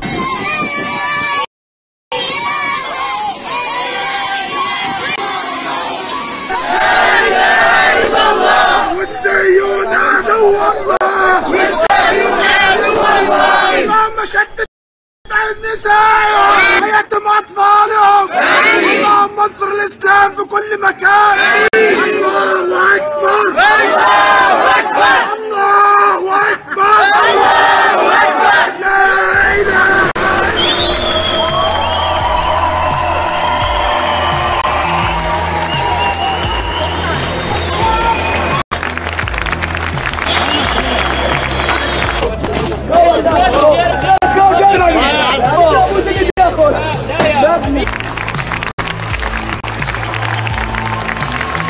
While some of the residents are newly arrived from the conflict in Syria, many are not. There are Afghans here, Senegalese, Albanians, Pakistanis and Bangladeshis. Very bored here. You can just eat, sleep, use the slow internet. It's so bad. Salzau ist ein 36-Seelendorf in der Abgeschiedenheit der holsteinischen Schweiz. In dem leerstehenden Herrenhaus der Gemeinde brachte das Land 320 Flüchtlinge unter. Die Räumlichkeiten sind hochherrschaftlich. Aber das Problem ist, dass wir haben nicht so viel hier zu machen. Wir brauchen etwas zu machen. Also brauchen wir müssen wir unsere Zukunft wissen, was unsere Zukunft ist. For dog, not it. Dog. This for women. Saft mit 15% Zucker, beschwert sich der syrische Asylbewerber über den Inhalt der Essenspakete. Als erster Regierungsbezirk soll in Niederbayern ab Januar stattdessen Bargeld ausgezahlt werden. I want money because I want to smoking and tell my mother in the Syria. Are staging a sit-in, refusing to go to an asylum center. You people, before you speak for me, Croatia, good. Asyl. Me go to Germany because Germany very good. Voices for Refugees. Heute noch auf dieser Bühne. Conchita Wurst. Try to help us. We are receiving bad conditions. Try to help us. We are dying. We are dying. We beg you. Because we suffer too much. I am from Ghana. So many are here. So many people are here. All Africa. Gambia. Even Africa. Come. No good. Water. Underwater. This is not good. Water.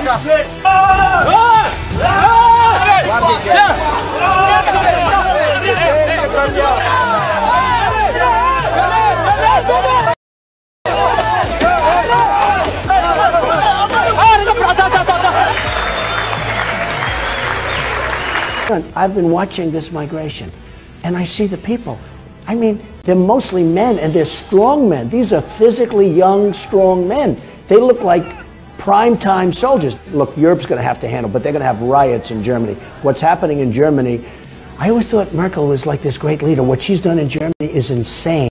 It's insane. They're having all sorts of attacks. They're having letting in that many people. So we demand our right to stay here. We are here to stay. Your democracy is empty box. It is for you because you are a racist.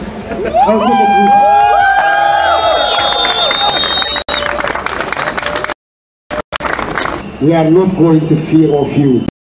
We are stronger, more than yesterday. More stronger, and will defeat you.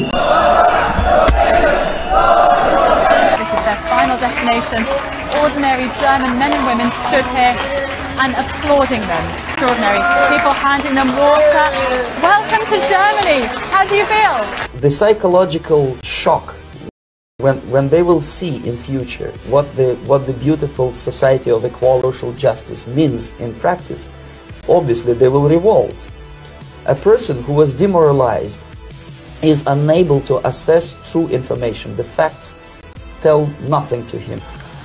Even if I shower him with information, with authentic proof, with documents, with pictures, he will refuse to leave it, despite of the abundance of information. No one is able to come to sensible conclusions in the interests of defending themselves, their families, their community, and their country.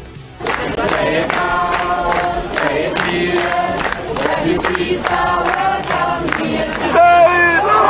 Say it clear! Refugees are welcome here!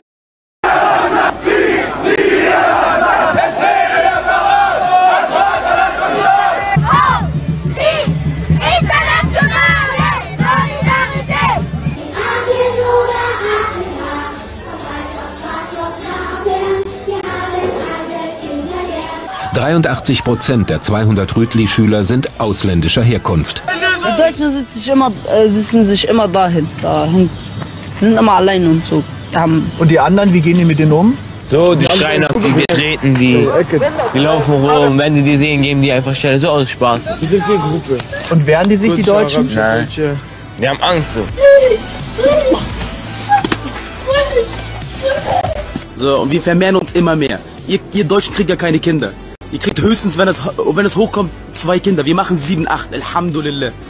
Okay, Kollege? Und dann nehmen wir uns auch nochmal 4 Frauen, dann haben wir 22 Kinder. So macht Allah Azza wa Jal, der allmächtige Gott, macht das so, dass wir euch erobern, nicht mit Krieg hier in Deutschland, sondern mit Geburtenraten, erstens. Und zweitens, wir heiraten eure Töchter. Ja? Und deine Tochter wird Kopftuch tragen. Und deine Tochter wird einen Bärtigen heiraten. Cheers. Take me a picture blind, ja, bitte. Cheers.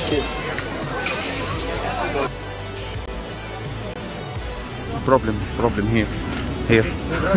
Problem there. Exactly. Balls, it's very big. Like this. It's big. Really. He said make sex with anyone or make anything. We are 400 people, okay? How I can bring the girl to here, okay? She go like make 400 times sex. Shit.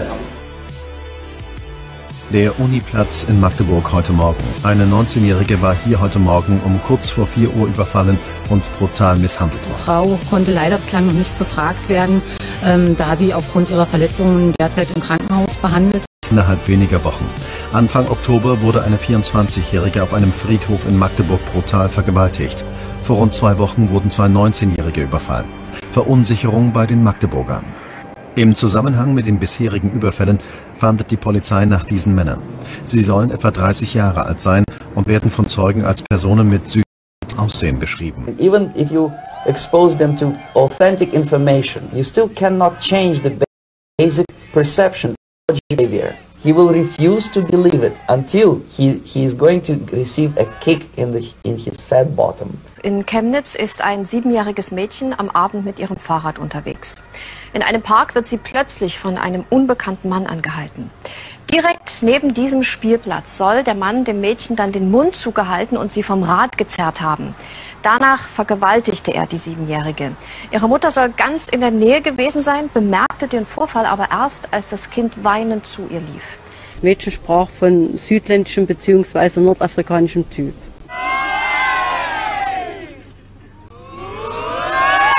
Europe has not yet learned how to be multicultural, and I think we're going to be part of the throes of that transformation, which must take place. Europe is not going to be the monolithic societies that they once were in the last century. And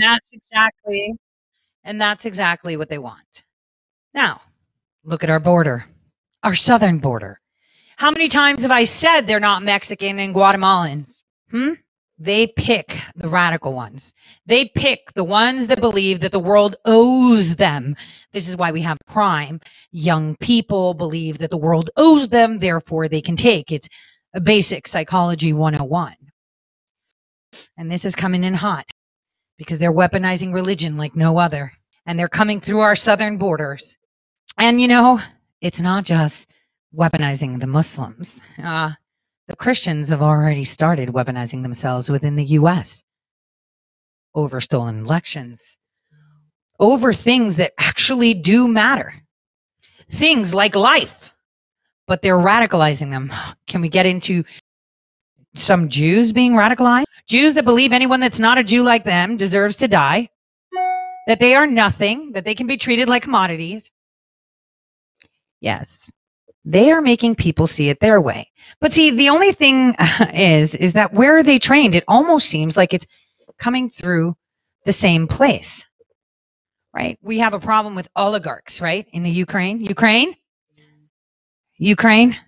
Huh. Ukraine. Well, let's take a look at this report. High-pressure pumps wash out the sand containing titanium. Work processes haven't changed much here at the Irshansk mine, but the owners have changed. The mine was leased to oligarch Dmitry Firtash until the fall of 2014. Then the Ukrainian government canceled the contract. It's work as usual, same as always. So far, everything is peaceful. Titanium from the mine is in demand around the world. It's a high-quality resource that's used for airplane engines, include Airbus, Boeing, and the Russian aviation industry.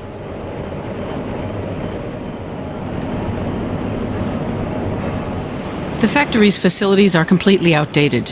There's been no new machinery since the 1990s.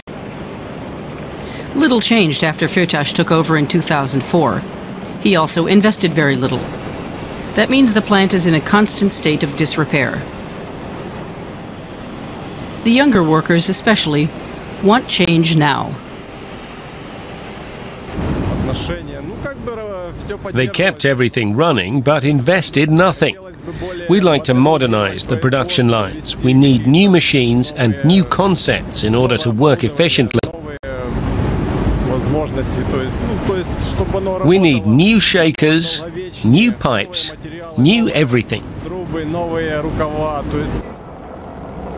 This is the Austrian capital, Vienna, and a long way away from the problems. It's home to Dmitry Firtash. For months, he refused to accept that he'd lost the mine. But he says he's changed his mind now. It's no problem for me. I've got 2 other mines, and they provide all the raw materials I need. Our sales have dropped a little, but we want to build a new titanium plant in Volnogorsk, in the Dnipropetrovsk region.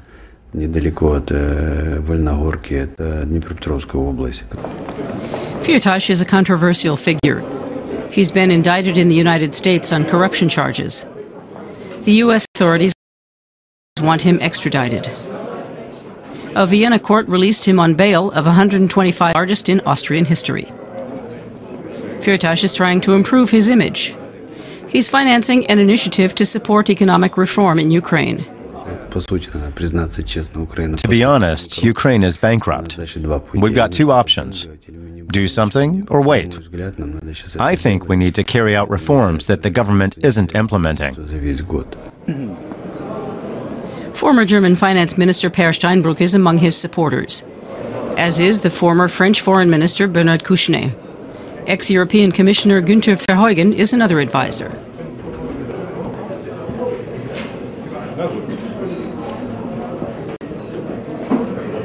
They all want reform for the Ukrainian economy, and they're putting their contacts to use. It's unclear how much the oligarch is paying them.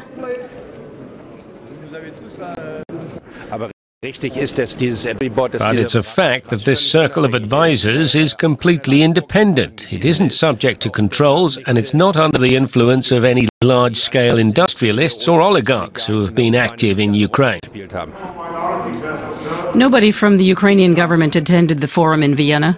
Despite that, the advisors hope Kiev will take notice of their reform suggestions.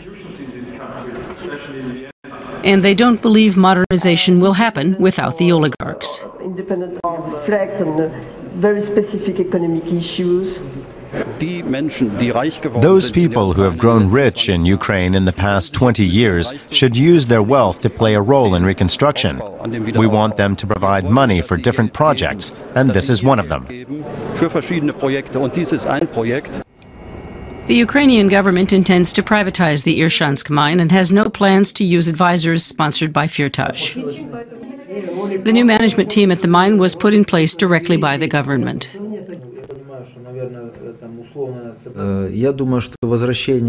There's no way back in this issue, at least for the next 5 years. We have a new parliament, and Firtash doesn't have enough people there to regain influence. But despite losing the titanium mines, Dmitry Firtash still has 100,000 employees in Ukraine alone. It seems like a going theme that in Germany, it's working out. There we go. It's like we have a going theme in Germany to be grooming certain things and creating certain foundations for things to fester. See, it's quite important that we pay attention to the proximity. We are under attack as a nation. They will come in and divide us based on religion, since that won Roe versus Wade. It is now the key target. It is important those that are strict to their faith remain to their faith and the actual dogma of no judgment, no hard positions. Don't be a spectator, because spectators are going to be scarce very soon. It's important to understand what the invasion is assisting and aiding. And maybe this will help. We have one to the north, well, a few to the north. And now, look at the south. A Chinese spy station in Cuba is now setting off alarm bells. Less than 100 miles off the coast of the United States, this base is being developed into a military training facility. And the Chinese are not only shoring up the military on the island, they're also propping up the Cuban economy, which should be U.S. Dale Hurd reports. This is the Chinese intelligence facility at Bejucal, Cuba, just 90 miles from the U.S. mainland. It allows China to monitor U.S. military communications throughout the southern United States. When its existence was first reported last month, the Pentagon denied it. We are not aware of China and Cuba, the type of spy station. Later, National Security Council spokesman John Kirby evaded, but admitted the base exists. We're not going to be able to get into too much detail about our own counterintelligence efforts. And we now know that the spy station isn't new. A former intelligence official told the Miami Herald it's been there since the 1990s, and the U.S. government has known about it. Now there are reports the Chinese plan to expand the spy base into a military training facility. What form it will take is unclear.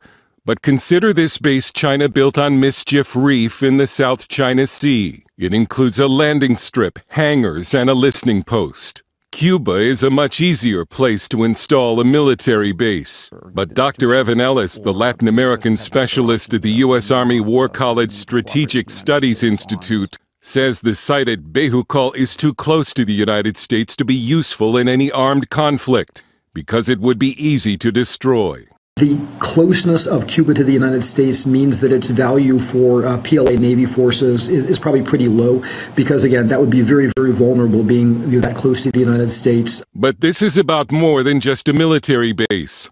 China is helping keep a desperate Cuban government afloat. With Cuba facing its biggest economic and political crisis in decades, China has thrown it a lifeline, giving it millions in cash and restructuring its debt. Cuba is short fuel, it's short medicine, it's short food. Cuba has been facing an economic crisis, but in the past 2 to 3 years, especially since COVID, that crisis has deepened to unprecedented proportions. And China, who's willing to say, we'll bankroll you as long as we get paid. This is the playbook China has used throughout Latin America to replace the U.S. as the leading trading partner in the region and make nations dependent upon it. Retired Air Force Brigadier General John Teichert says the U.S. is too disengaged in Latin America, including Cuba. This is a neighbor of ours, 90 miles or so to the south of Key West. And I think we need to start engaging in a real way economically and diplomatically with them. And I think that would take away some of that enticement that China can swoop in and fill the vacuum that we should have filled long ago. So let's stop talking about that. China did exactly what they needed, and I have to disagree with the war college professor. Yes, their Navy will have no chance, but they have technology to deploy EMPs from proximity like nobody's business. Chinese balloons, anyone? Per se? Thank God for Space Force. Thank God that President Trump lined our border with hundreds and hundreds of miles of wall. The only way to take us out is to keep us divided, infiltrate us, to make us collapse. Coming really, really stupid. They are looking for war. They just blew up the Crimean Bridge. Why? That's Russia. Why would you do that? That's Russia. Why would you do that? Because they want war. And many times I say I'm the most impatient person. I have to say that Russia is extremely patient right now. And we should be grateful for that. On that note, I'll let you go. But before that, here's the video that I played on Rumble so that you can watch Islamunism. Again, it's not Islam, it's Islamunism, right? Wait till you see what they're doing to the Jews. The Christians, it's apparent. You see it every day on Twitter, Facebook, Telegram, Instagram. The hate and division amongst righteous Christian organizations shame people for their lives not Christ-like. On super judgy. That's up stones. We shouldn't. On note, I hope all of you have enjoyed the docu-expose. That was only part one. There's more. It's on locals, and it's been removed, obviously. And for those of you complaining, it's too fast, this is no. I want to be able to reach out to a lot of people. And I'm not going for the comfort of the few. Disallow it on forms that I'm not allowed to. So I still have 400 followers, so that way I can request YouTube. So follow me on YouTube if you haven't, please. I just want to get a plaque at the 100,000 follower mark. I can request one. That way I could say, even through the times of censorship, I made it. On that note, everyone, God bless. And September, congratulations. Ever since we was on, I dreamed it all. Ever since I was young, they said I won't be nothing. Now they always say congratulations. Worked so hard, forgot how to vacation. They never had the dedication. People hate and say we changed and look, we made it. Yeah, we made it. They was never friendly. Yeah. Now I'm jumping out of bed. Yeah. And I know I sound dramatic. But I know I had to have it, yeah. For the money, I'm a savage, yeah. I be using like I had it, yeah. I'm surrounded 20